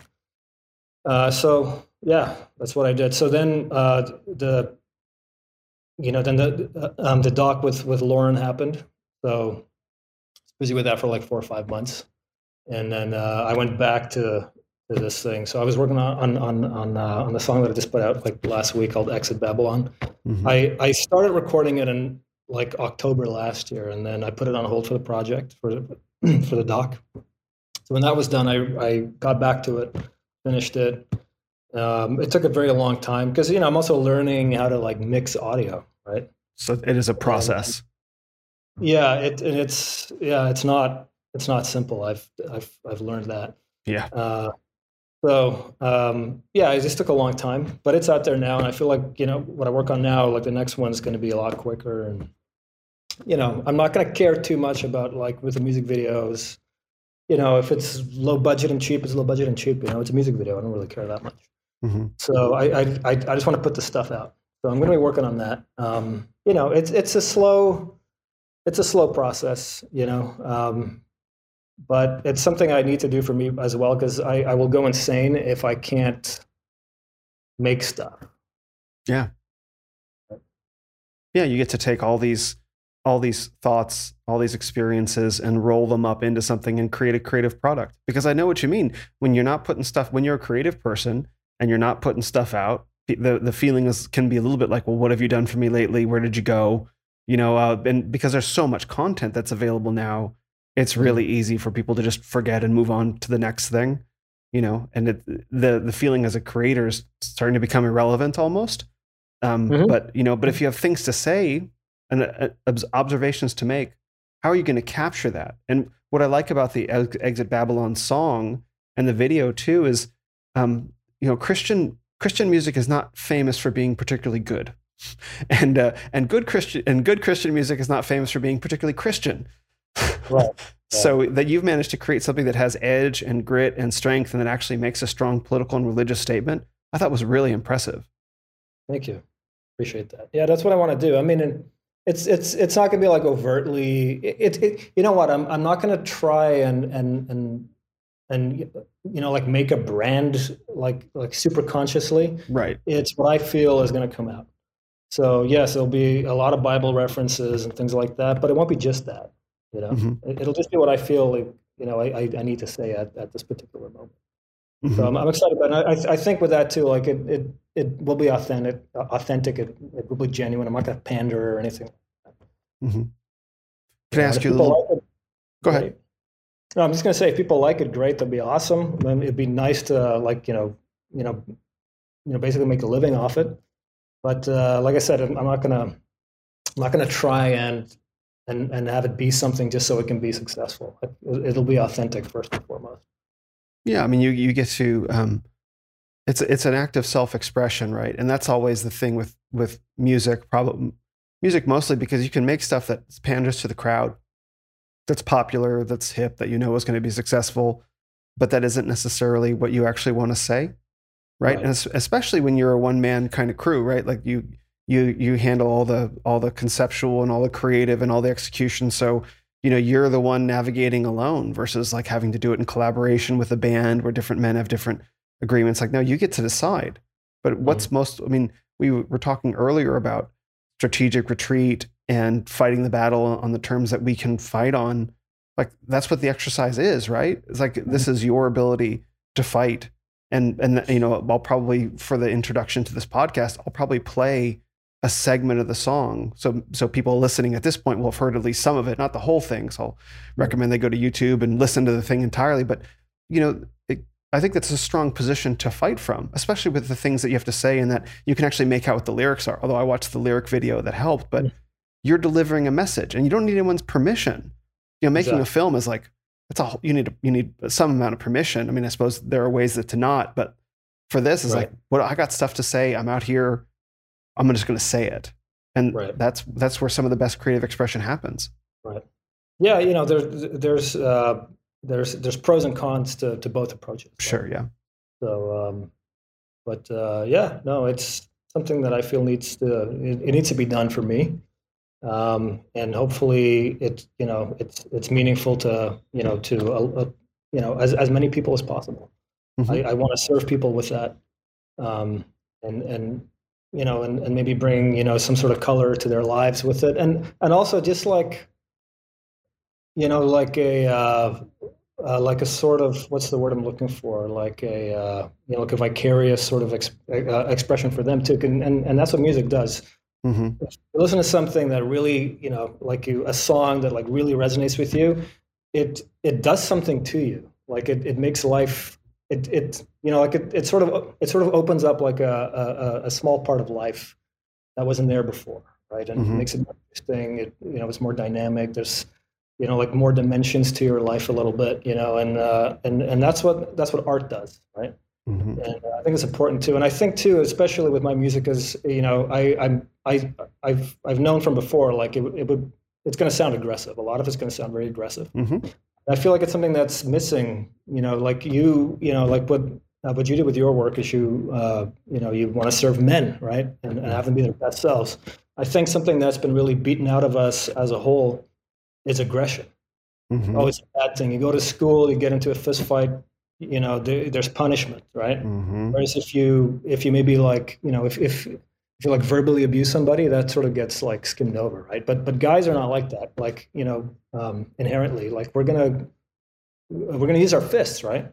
So, Mm-hmm. there's like male aggression. It's not a bad thing. It can be used very destructively, but there's, if you want to have a good strong society, you need men to be aggressive in whatever. Like if like if you're an architect, you have to have a drive to like accomplish things so you can make these amazing buildings, right? It requires aggression. Like it's there for a reason. God put it there for a reason, and it gets really frowned upon, looked down upon. It gets beaten out of us. We've got like so many weak men who are it's like they're afraid of their own shadow kind of thing. It needs to be expressed more, and if I can help sort of awaken that feeling in guys, but also like sort of maybe help steer it in a positive and like joyful direction, because you can have like joy and anger together, like working together. You can have that. That's holy. Yeah, it's like be angry, do not sin, right? Mm-hmm. I think there's a real need for that. Mm-hmm. Yeah, I liked how in that first song you pulled off like a Nine Inch Nails kind of industrial vibe, but Nine Inch Nails is completely like demonic music. I had no idea how bad it was. Just even the name. It's super aggressive. Yeah, and it's funny because it's like, when I put that out, I started seeing a bunch of comments like, "Oh, it sounds like Nine Inch Nails." I'm like, okay, like I know Nine Inch Nails, I know some songs, but I started listening to it more because of that. I'm like, holy crap! Like this is it's pretty dark. Like it's angry, and you know what? I do have a respect for that anger, but it's got to be wielded in a more constructive, positive way, right? Mm-hmm. Because otherwise, you get to some dark places, man. Easily. Places, yeah, and especially these days too. And it's something, I don't know. I don't want to glorify it or anything, but you kind of need to go through some like darkness, I think, a little bit, so you can understand what you're dealing with, and there's danger there. If you don't respect that, you can fall victim to it more, right? So yeah, like you have to understand that you have, like, maybe, as they say, a dark side, like the psychologists will say a dark side or whatever. But you can't give into it. You can't surrender to it. You can use it, and and maybe like redirect it into a better, to something that's positive and constructive and helps other people. Mm-hmm. And I think that's something that I think Christian men need in particular is a more intimate familiarity with not just anger, but I think a sense of personal power that anger is really linked to, right? Like my experience of Christians and Christianity from the outside was very much like these were men that weren't really connected with any amount of anger or angst or anything like that. And from the inside, from having to reconcile that with myself and then becoming Christian, I don't find any contradiction between Christianity and that. Mm-hmm. And so, but I've been trying to find the language around it. But I think the unique, I guess, what we say, contours of our age is that, like, no, you got to find it, because your family, right? Not necessarily your family, but I mean, our families, our livelihoods, our nation, our world is under attack. And where are you going to find the energy, the personal power from to push back meaningfully, if not from anger? Like, right. as long as it's righteous anger. And how do we teach men what righteous anger is? Music is always a great way, but where's the righteous, angry Christian music? Is there any? There's one song. I know one song. It's yours. Really true. Yeah, no, it's a good point, and it's like, so many of us, especially especially those of us who are believers and are Christians, we're deathly afraid. As you are raised in that sort of environment, like you become deathly afraid of being naughty, or like not following the rules, right? And so a sort of a sort of conformity is like is like imprinted on you, Sure. and The that is a stakes real are high. liability.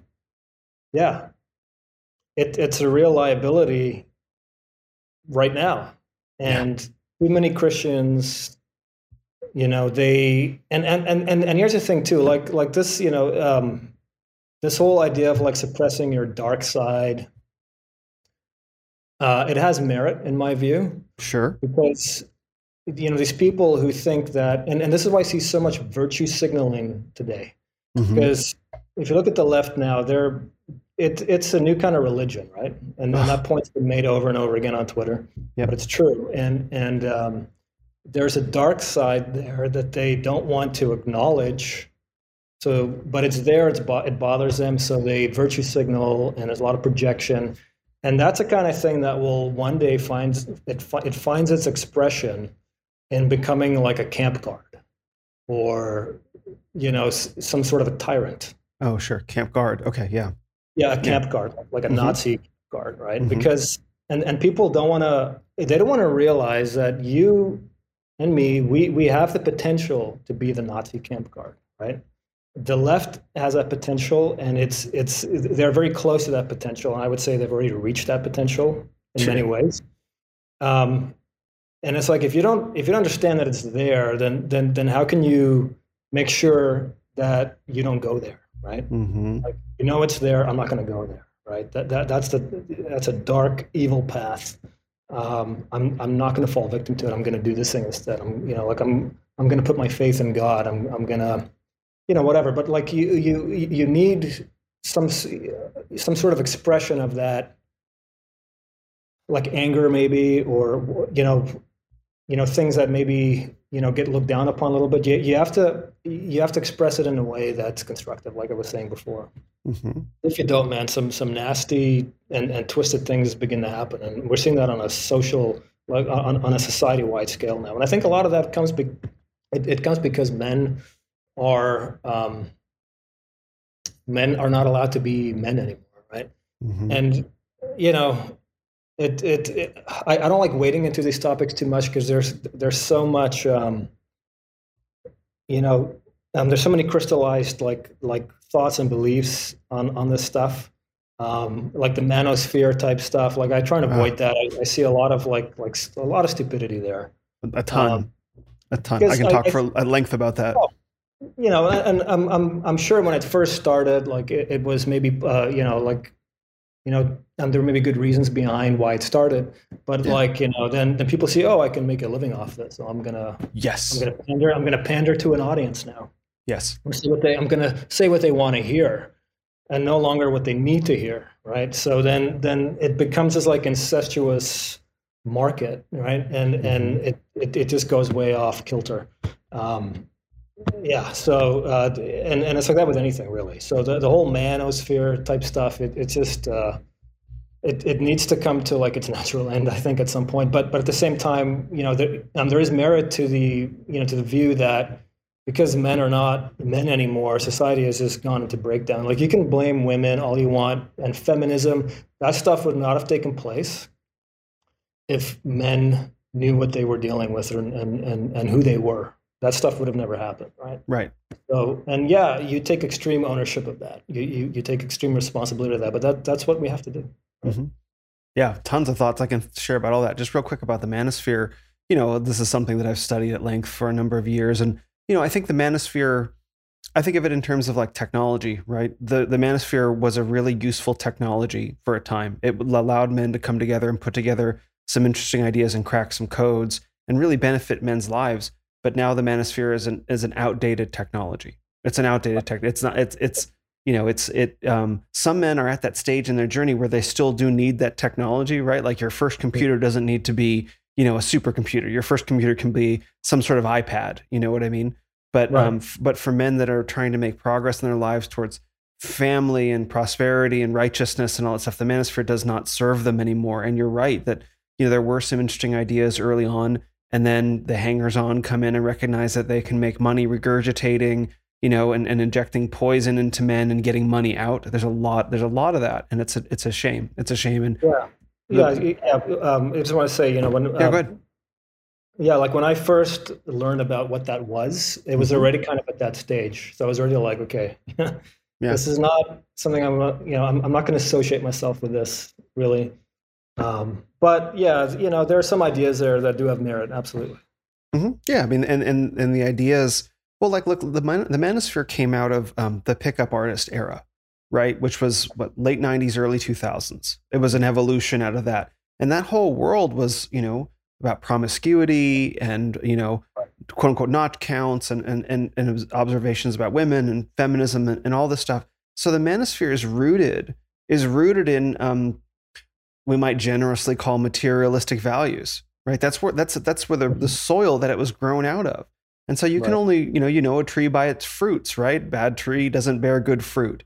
And so ultimately what I think is going on is the manosphere tree is beginning to bear fruits that go back to the roots of it back in the pickup artist era, and it cannot grow beyond that because a lot of men who made a lot of money in that world lived promiscuous, fallen lifestyles. And so what are they going to do? Are they going to, praise God, I hope that they disavow all of it and they come to Jesus, they make a confession of faith and a public repentance and say, I was wrong. But like, Yeah. people aren't great at that. It's not, I hope that, but I think the manosphere is hitting that ceiling of like, hey, you're not going to be able to go any further in serving men until you repent of your past life. And some guys are like, my livelihood is based on this, my reputation is based on this, and I'm not going to give it all up. So, okay, like, well, the men who are looking will look somewhere else. Right. Yeah. Yeah. Good. Yeah. And just real quick about the anger part, you said about men experiencing their anger. I think I want to just kick this idea around that there is something to, you post pictures of in the gym, and how important that is, because I think physical fitness and combat sports give men a chance to experience their anger in a productive way, and that you can't let it out at the office, but you can let it out over the weights in the ring. Yeah, absolutely. It's very important, and it's helped me a lot. Look, I don't want to make it seem like it's like a solution to having like internal whatever, Right. doubts and conflicts and and um, and um, and also especially insecurity, right? But it does help. It does help. It has helped me a lot. And like this last year too, like it was a tough time for me. Absolutely. And I'm still not completely out of the woods yet. But I know for a fact if I did not go and, if I did not go to the gym regularly, I would have been a complete basket case by now. For sure. So yeah, it really matters. I highly recommend it. And for some people, maybe it's like, they do something else that's, that involves like, that involves like a lot of physical activity. But you can't go wrong if you lift weights. Really, it's in my view, it's non-negotiable. If you want to be effective too, and it's not just because you want to look good and look big and intimidating or whatever. Maybe that's why you first go to the gym in the beginning. But you will soon realize this is more for my mind than anything else. It's a spiritual practice, right? Right. I think so. Yeah. Can you talk about your pickup basketball game? I see you post pictures of the basketball court in Merida often. I'm curious about that. I don't know. No, we do it every Saturday. So there's a whole bunch of expats here, like I was saying earlier. Lots of Canadians, a few Americans even as well. And we just got together a few months ago and started to play basketball on Saturdays, and it's been great. And it's like all ages, and there's like last Saturday.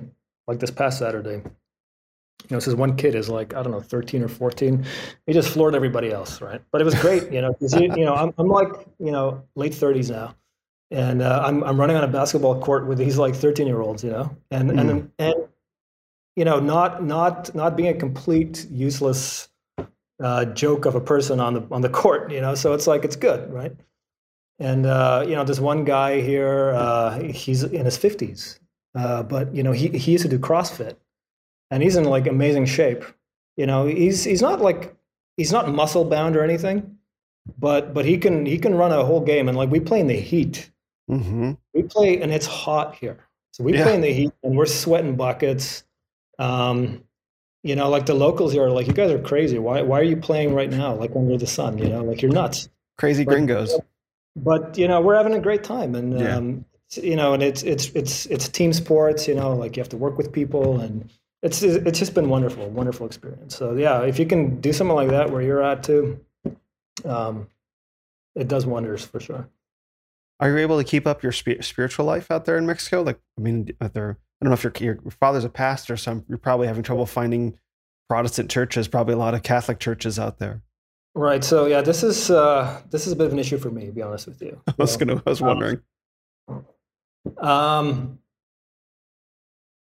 There are, as far as I know, two Protestant churches. I would say two evangelical churches here that do offer services in English here. Oh, okay. I haven't been to a single one. So, but my dad runs a small group here. I haven't been there in a little while too. I have to be honest. I haven't been there in a little while, but that's more a model that I think is needed now. Mm-hmm. Is like a small group model, right? Where you see your friends, and you're more likely to ask questions and like engage in conversation and so on. Mm-hmm. It's more like what you see read about in the New Testament. Mm-hmm. But now, for me personally, and it's something I will go back to. But like I was saying, I've been going through a pretty dark time the last little while, and I just wanted to like go even more isolated for a while, and just deal with my with my crap internally, right? Because what basically led me to that last little while is I just realized like I'm hitting a ceiling in many areas of my life. Okay, like I don't want to blame the fact that I'm not where I should be on the fact that I'm like in a different country and things like that, right? So I just came to face the fact that like I need to make deep changes, and it's been it's been a pretty how do I say this? Like it's been a roller coaster of a process. Sure. And a lot of upheavals, personally. Mm-hmm. So as far as church goes, so I grew up in the church. I saw a lot of good things, and I learned how to like love the Bible in church, and that's something I will always cherish. I also saw a lot of bad things. And the church that I grew up in, we were in the evangelical movement, and it's really hip today to like really, say bad things about the evangelicals. A lot of it is very, very true. A lot of it is very true. But they have some, things that are very good about them. Okay. Now, not all of them are the same. So my dad, as a pastor, was always sort of like an outsider, like he didn't really fit in with like the other pastors and things like that. Like he's a very genuine guy. And he's extremely principled. Like he's not going to do something because it's popular. He's not going to do something because it might, bring more people into the church and things like that, right? Like very, very principled. So, and that's been a really good example to me in my life. But I've seen how that movement, the evangelical movement, has lost its way, right? Mm-hmm. And I used to be on the music team in church, and and some of these things that were not healthy to the movement, it really did affect us as well. Okay, it just because like you're in that stream, right, and these things will happen. So one thing that really bothered me, and this is kind of ironic because I'm doing music now, is that music became an idol in the church. Right, and I'm not saying like our church. I'm saying in general, with the evangelical stream. Yes. You have churches that are built around their music team. Yep. Now, and they sell albums. They sell, they make money in and of itself, not a bad thing, but now it becomes like, okay, we got to keep this up. We need another hit out there. And all of a sudden, well, not all of a sudden, it's very gradually, you know, you see in the songs too, like the theology begins to change. Mm-hmm. Because now it turns into the self-help thing, sort of, and like, I don't know, you know, that's a very simplistic way of putting it, but no, you're not wrong. It begins to go off course. Yeah. And I don't want to use the word traumatized, you know, I maybe use it in more like an ironic or, you know, like a sardonic way. Yeah. But it just got to the point where I'm like, I want nothing to do with church music, like modern church music whatsoever. Okay. Mm-hmm. Nothing to do with it. So when we moved to BC, you know, my dad had retired as a pastor. We moved to BC, and you know, like you know, went to a local church there, and I just didn't let them know that I had any, you know, at first, you know, that I had any skills in music, because I didn't want to be a part of it. Right.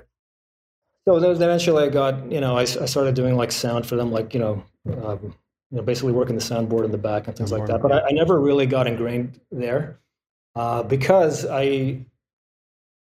you know, to me, it's like it became like a disgusting thing.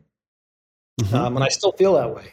I feel more that way now than I ever did before. Mm. So for me to go to a church now, and again, like I don't want to, I'm not going to tell people don't go to this church or whatever, like here in town. But as soon as I see photos of like a nicely set up stage with lights, you know, I'm just like, I want to stay as far away from that as possible, because I'm going to go in there. I'm not going to think happy thoughts. Okay. Yes. I'm just not, like, you know, that sort of anger is going to rise up in me. Right. Mm-hmm. And you know what, like I said, I don't want to say people shouldn't go, because some people do go and they get a lot out of it. Mm-hmm. It's like we were saying about the manosphere, like some people still have some sort of benefit when they first get into it, whatever. Right.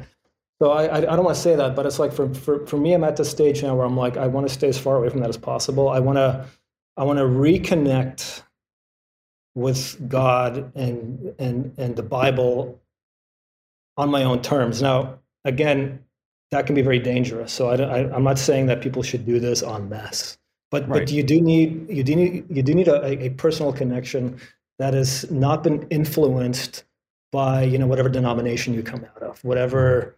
You know, and maybe even your family, right?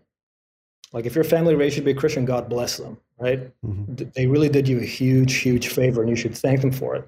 Mm-hmm. But you will get to a point where you're like, am I just believing this because my family taught me this? Or am I believing it because it's real to me, mm-hmm. right? And this is not the first time I go through this. But that's where I am at present. So yeah, I'm not going anywhere right now. And again, you know, it's not ideal. You have to be among, you know, like you have to be among a group of believers. It has to happen. I've been toying with the idea of, you know, of maybe starting my own home group as well. I don't know if it's a good idea or not. You know, I'm still debating that sort of internally. But yeah, it's sort of unresolved for me at this point. Mm-hmm. But definitely, yeah, I'm not backsliding or anything like that. Some people might think I am. I don't really care what they think, but I know for a fact I'm not. I'm just I'm going through it like a type of leveling up process, I think. Yeah. That's why I could put it. Yeah. I mean, you've been through a huge readjustment in your life. You know, like a lot of men. You know, I moved into this apartment, you know, when COVID happened in America. And so I only have felt what's going on in America return to normal sometime, I would say, within the past 12 months, within the past 12 calendar months. 2022 has been brutal. It's been a brutal year. Now, you know, for you had to flee your home country, move to an entirely new country, and not a particularly, you know, urban part of it. Like Merida looks like a cool town from when I looked into it, but like it's not Mexico City, you know, or it's not Toronto, right? You have to reorient your whole life. You have to leave so much behind. Praise God that it sounds like your mom and dad were able to come with you as well. But you had to uproot yourself and move away from everything that was familiar while the entire world is melting down and trying to figure out, what am I going to do about this? How can I contribute to this? How can I protect my family? Who am I now in this new world, in this new country? Like, Nat, you're going through exactly what would happen to any man, right? That's how it seems to me. And that it sounds to me like you're able to pull your way out of it, because a lot of men would go into that and not come out, right? They would indulge, right? Yeah. But you're pulling yourself out of it. That's what it sounds like to me. Like you have something that you've put your energy and your focus and your intention to create something that is objectively good. Like, I'm not just saying that Exit Babylon was good because we're on the podcast. Like, I objectively enjoyed it and I'm excited to share it with men. And a lot of guys don't have the ability to take their anger, their frustration, their angst, their disappointment in reality, and channel it into a creative project well, right? And so, I just want to honor you for that, because not every man would make it as far down the road as you have out of what you've just been through. I really appreciate hearing that, man. Really do. It's not been easy, and like I said, I'm not done. I'm not out of it yet. I still have days where I slip back in, right? But I am getting better at getting back out, like soon, like in a much more quick way, because I'm sort of like becoming experienced at it. Yeah. But it's like and it's not something I like to talk about. But it's been definitely it's been a real issue. It really started for me like 2 years ago, and this is not just because of COVID.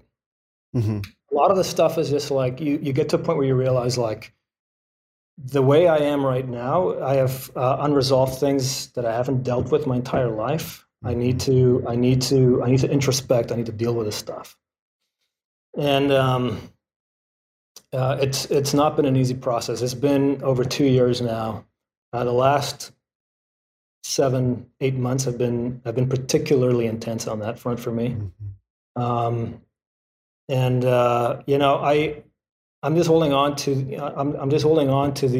onto the belief that it's for a reason. Like, it's not happening. It's not happening to me, to like break me down and defeat me. Although that's a possibility if I let that happen. But because it is real, like there's real danger.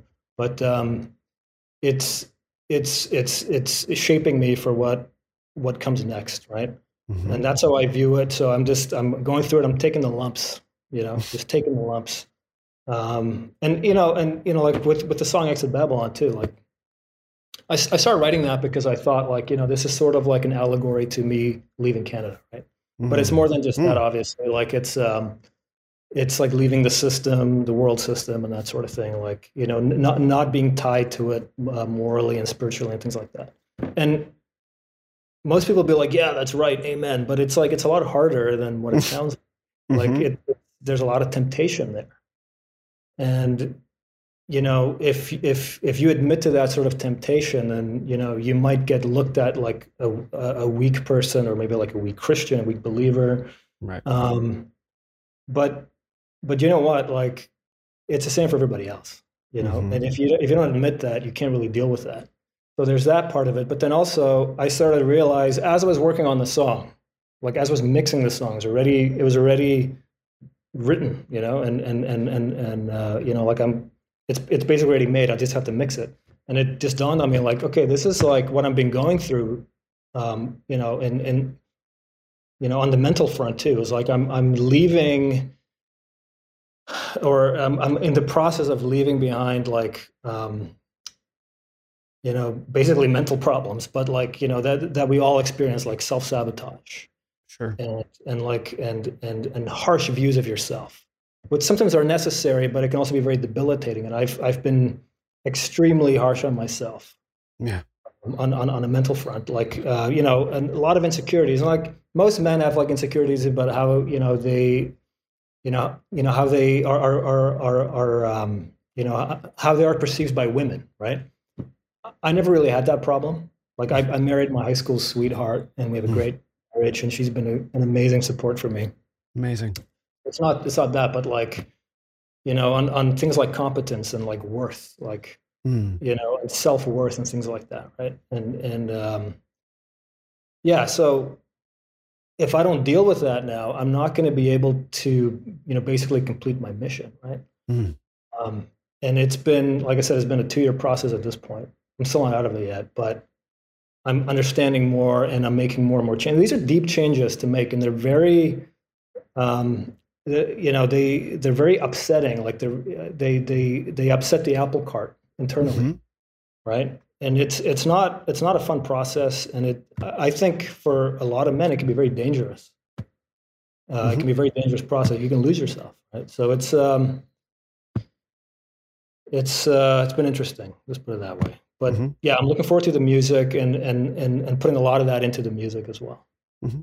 I completely relate. I mean, I think if there's any, I don't want to frame it as weakness in a bad way. We'll just say weakness because we all have them, right? Or chinks in the armor, whatever the phrase is that a man has. If the past 2 years are going to bring it out, right? Mm-hmm. If you're a spiritually, emotionally aware man, intellectually aware, I've thought of it like a lot of men were deep sea diving in pressurized suits.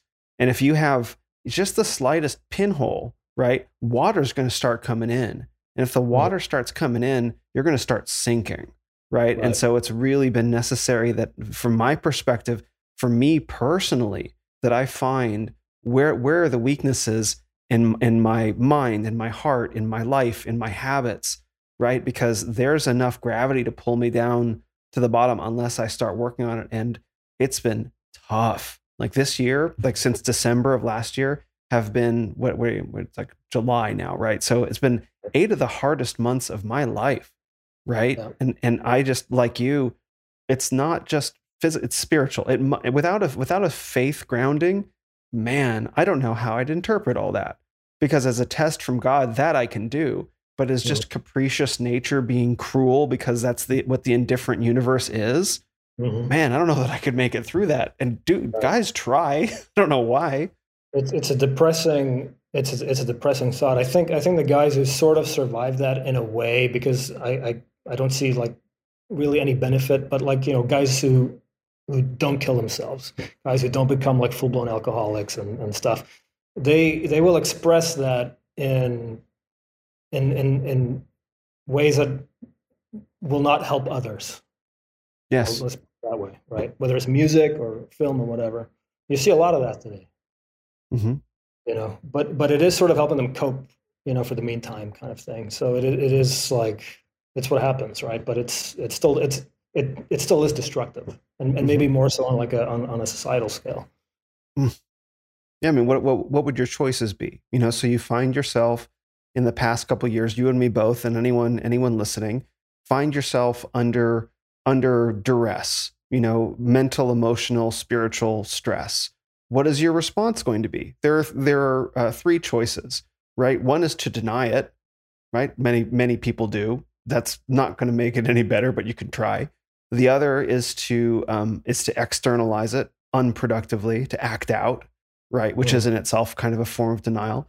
And the third is to internalize it. It's like, okay, what is this trying to teach me, right? To take it on board, to learn, to grow from it, and to frame it as a growth opportunity. And what are you going to create out of it? What are you going to do to redeem it? Right. I mean, that is what real men do. And I don't ever like to be the guy to say like, this is what a real man, I don't like to hold that power. But I think that there is an aspect of masculinity where it's like, denial is not the answer. Making it other people's problem isn't the answer. This is your challenge.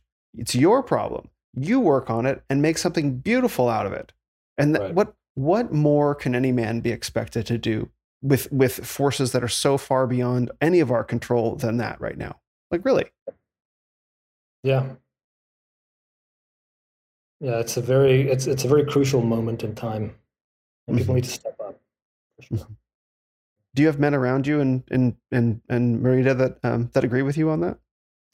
Yeah, you know what? So what's been really interesting too is like this whole vaccine mandate issue. It's been like a filtration process, because in Canada it's a very liberal country, and so if you live in like any given town or city in Canada, the people you meet on a day-to-day basis are probably not going to share your worldview or be nice to you even if they find out what you really think. I know. When the vaccine mandate hit, all the people that do think like you, they all made the same choice and got out. Not all of them, but a lot of them. The ones that did get out have pretty much the same worldview. There's some differences, obviously. Sure. but there's a lot more in common with these people than you would have in like any given town in Canada, right? So when these people started arriving, it's like, wow, I can like be myself and not be stressed that it's going to cause problems. Mm-hmm.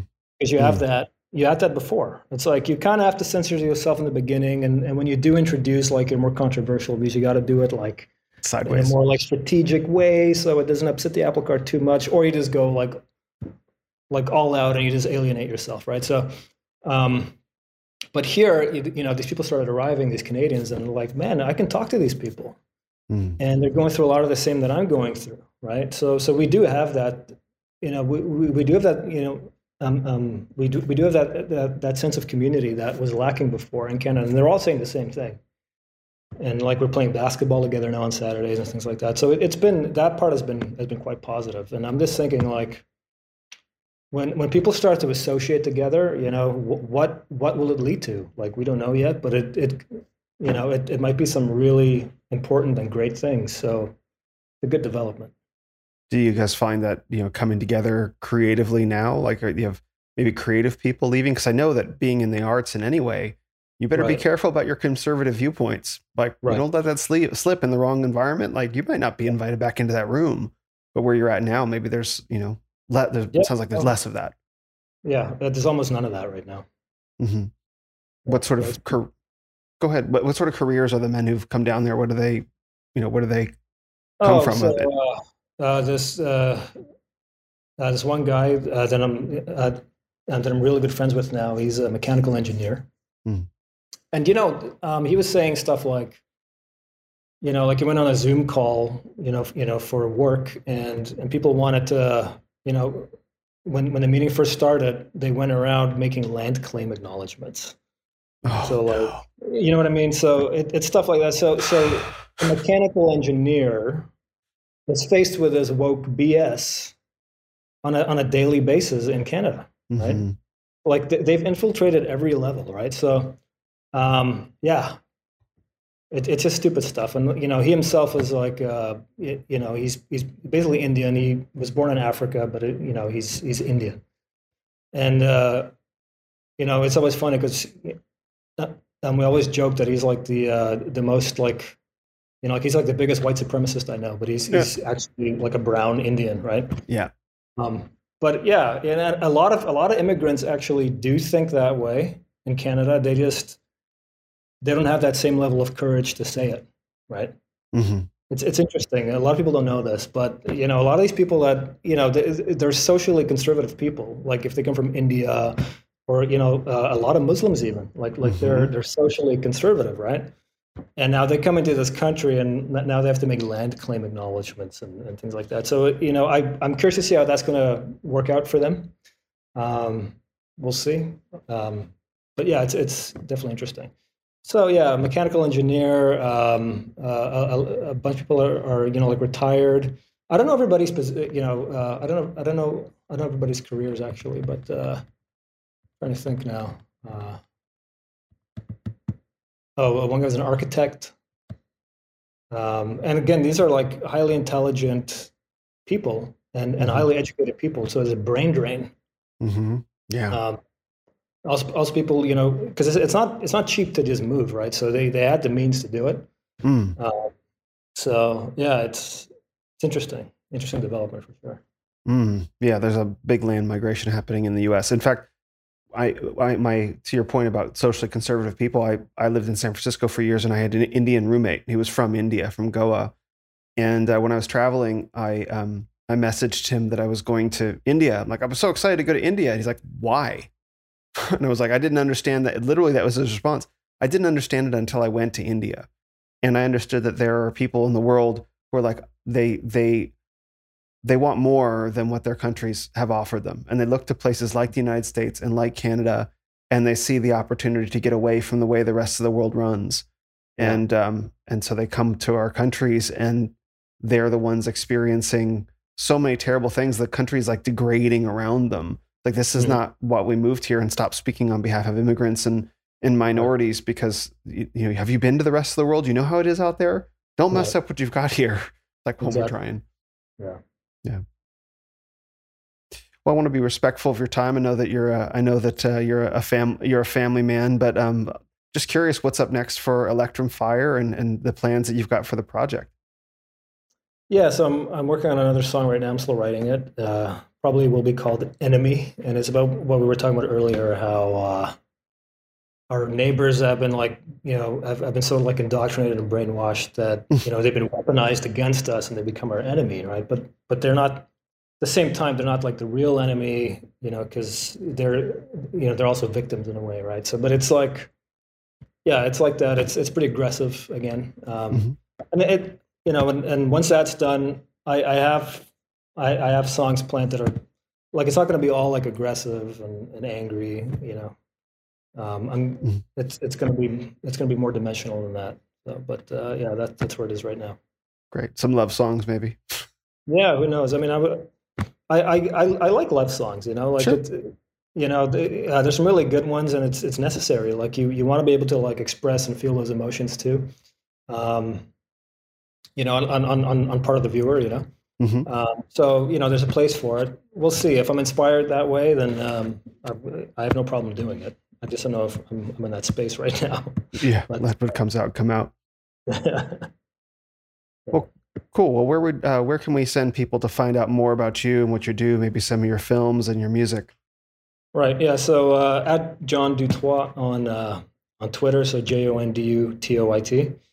On there, you'll find links to my website, jondutoit.com. There's links there to my Odyssey channel, which has my shorts on it from way back, and you'll find links there to my music project as well, Electrum Fire, electrumfire.com. Same thing on Twitter, YouTube, whatever. If you just go to my Twitter, you'll get links there to everything. Fantastic. I'll make sure to send a bunch of men and women your way. And thank you so much for this conversation, Jon, and for your transparency and for your honesty. And I think your struggles are probably shared by quite a lot of people.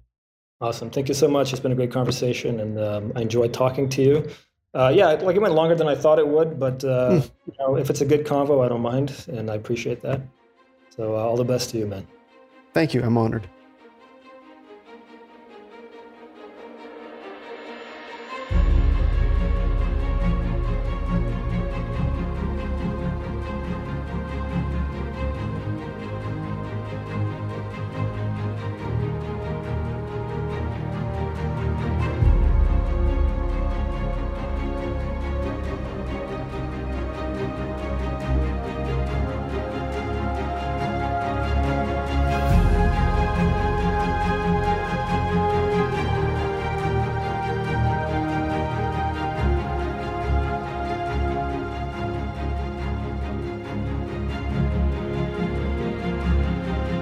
Thanks for listening to this episode of the Renaissance of Men podcast. Visit us on the web at renofmen.com or on your favorite social media platform at Ren of Men. This is the Renaissance of Men. You are the Renaissance.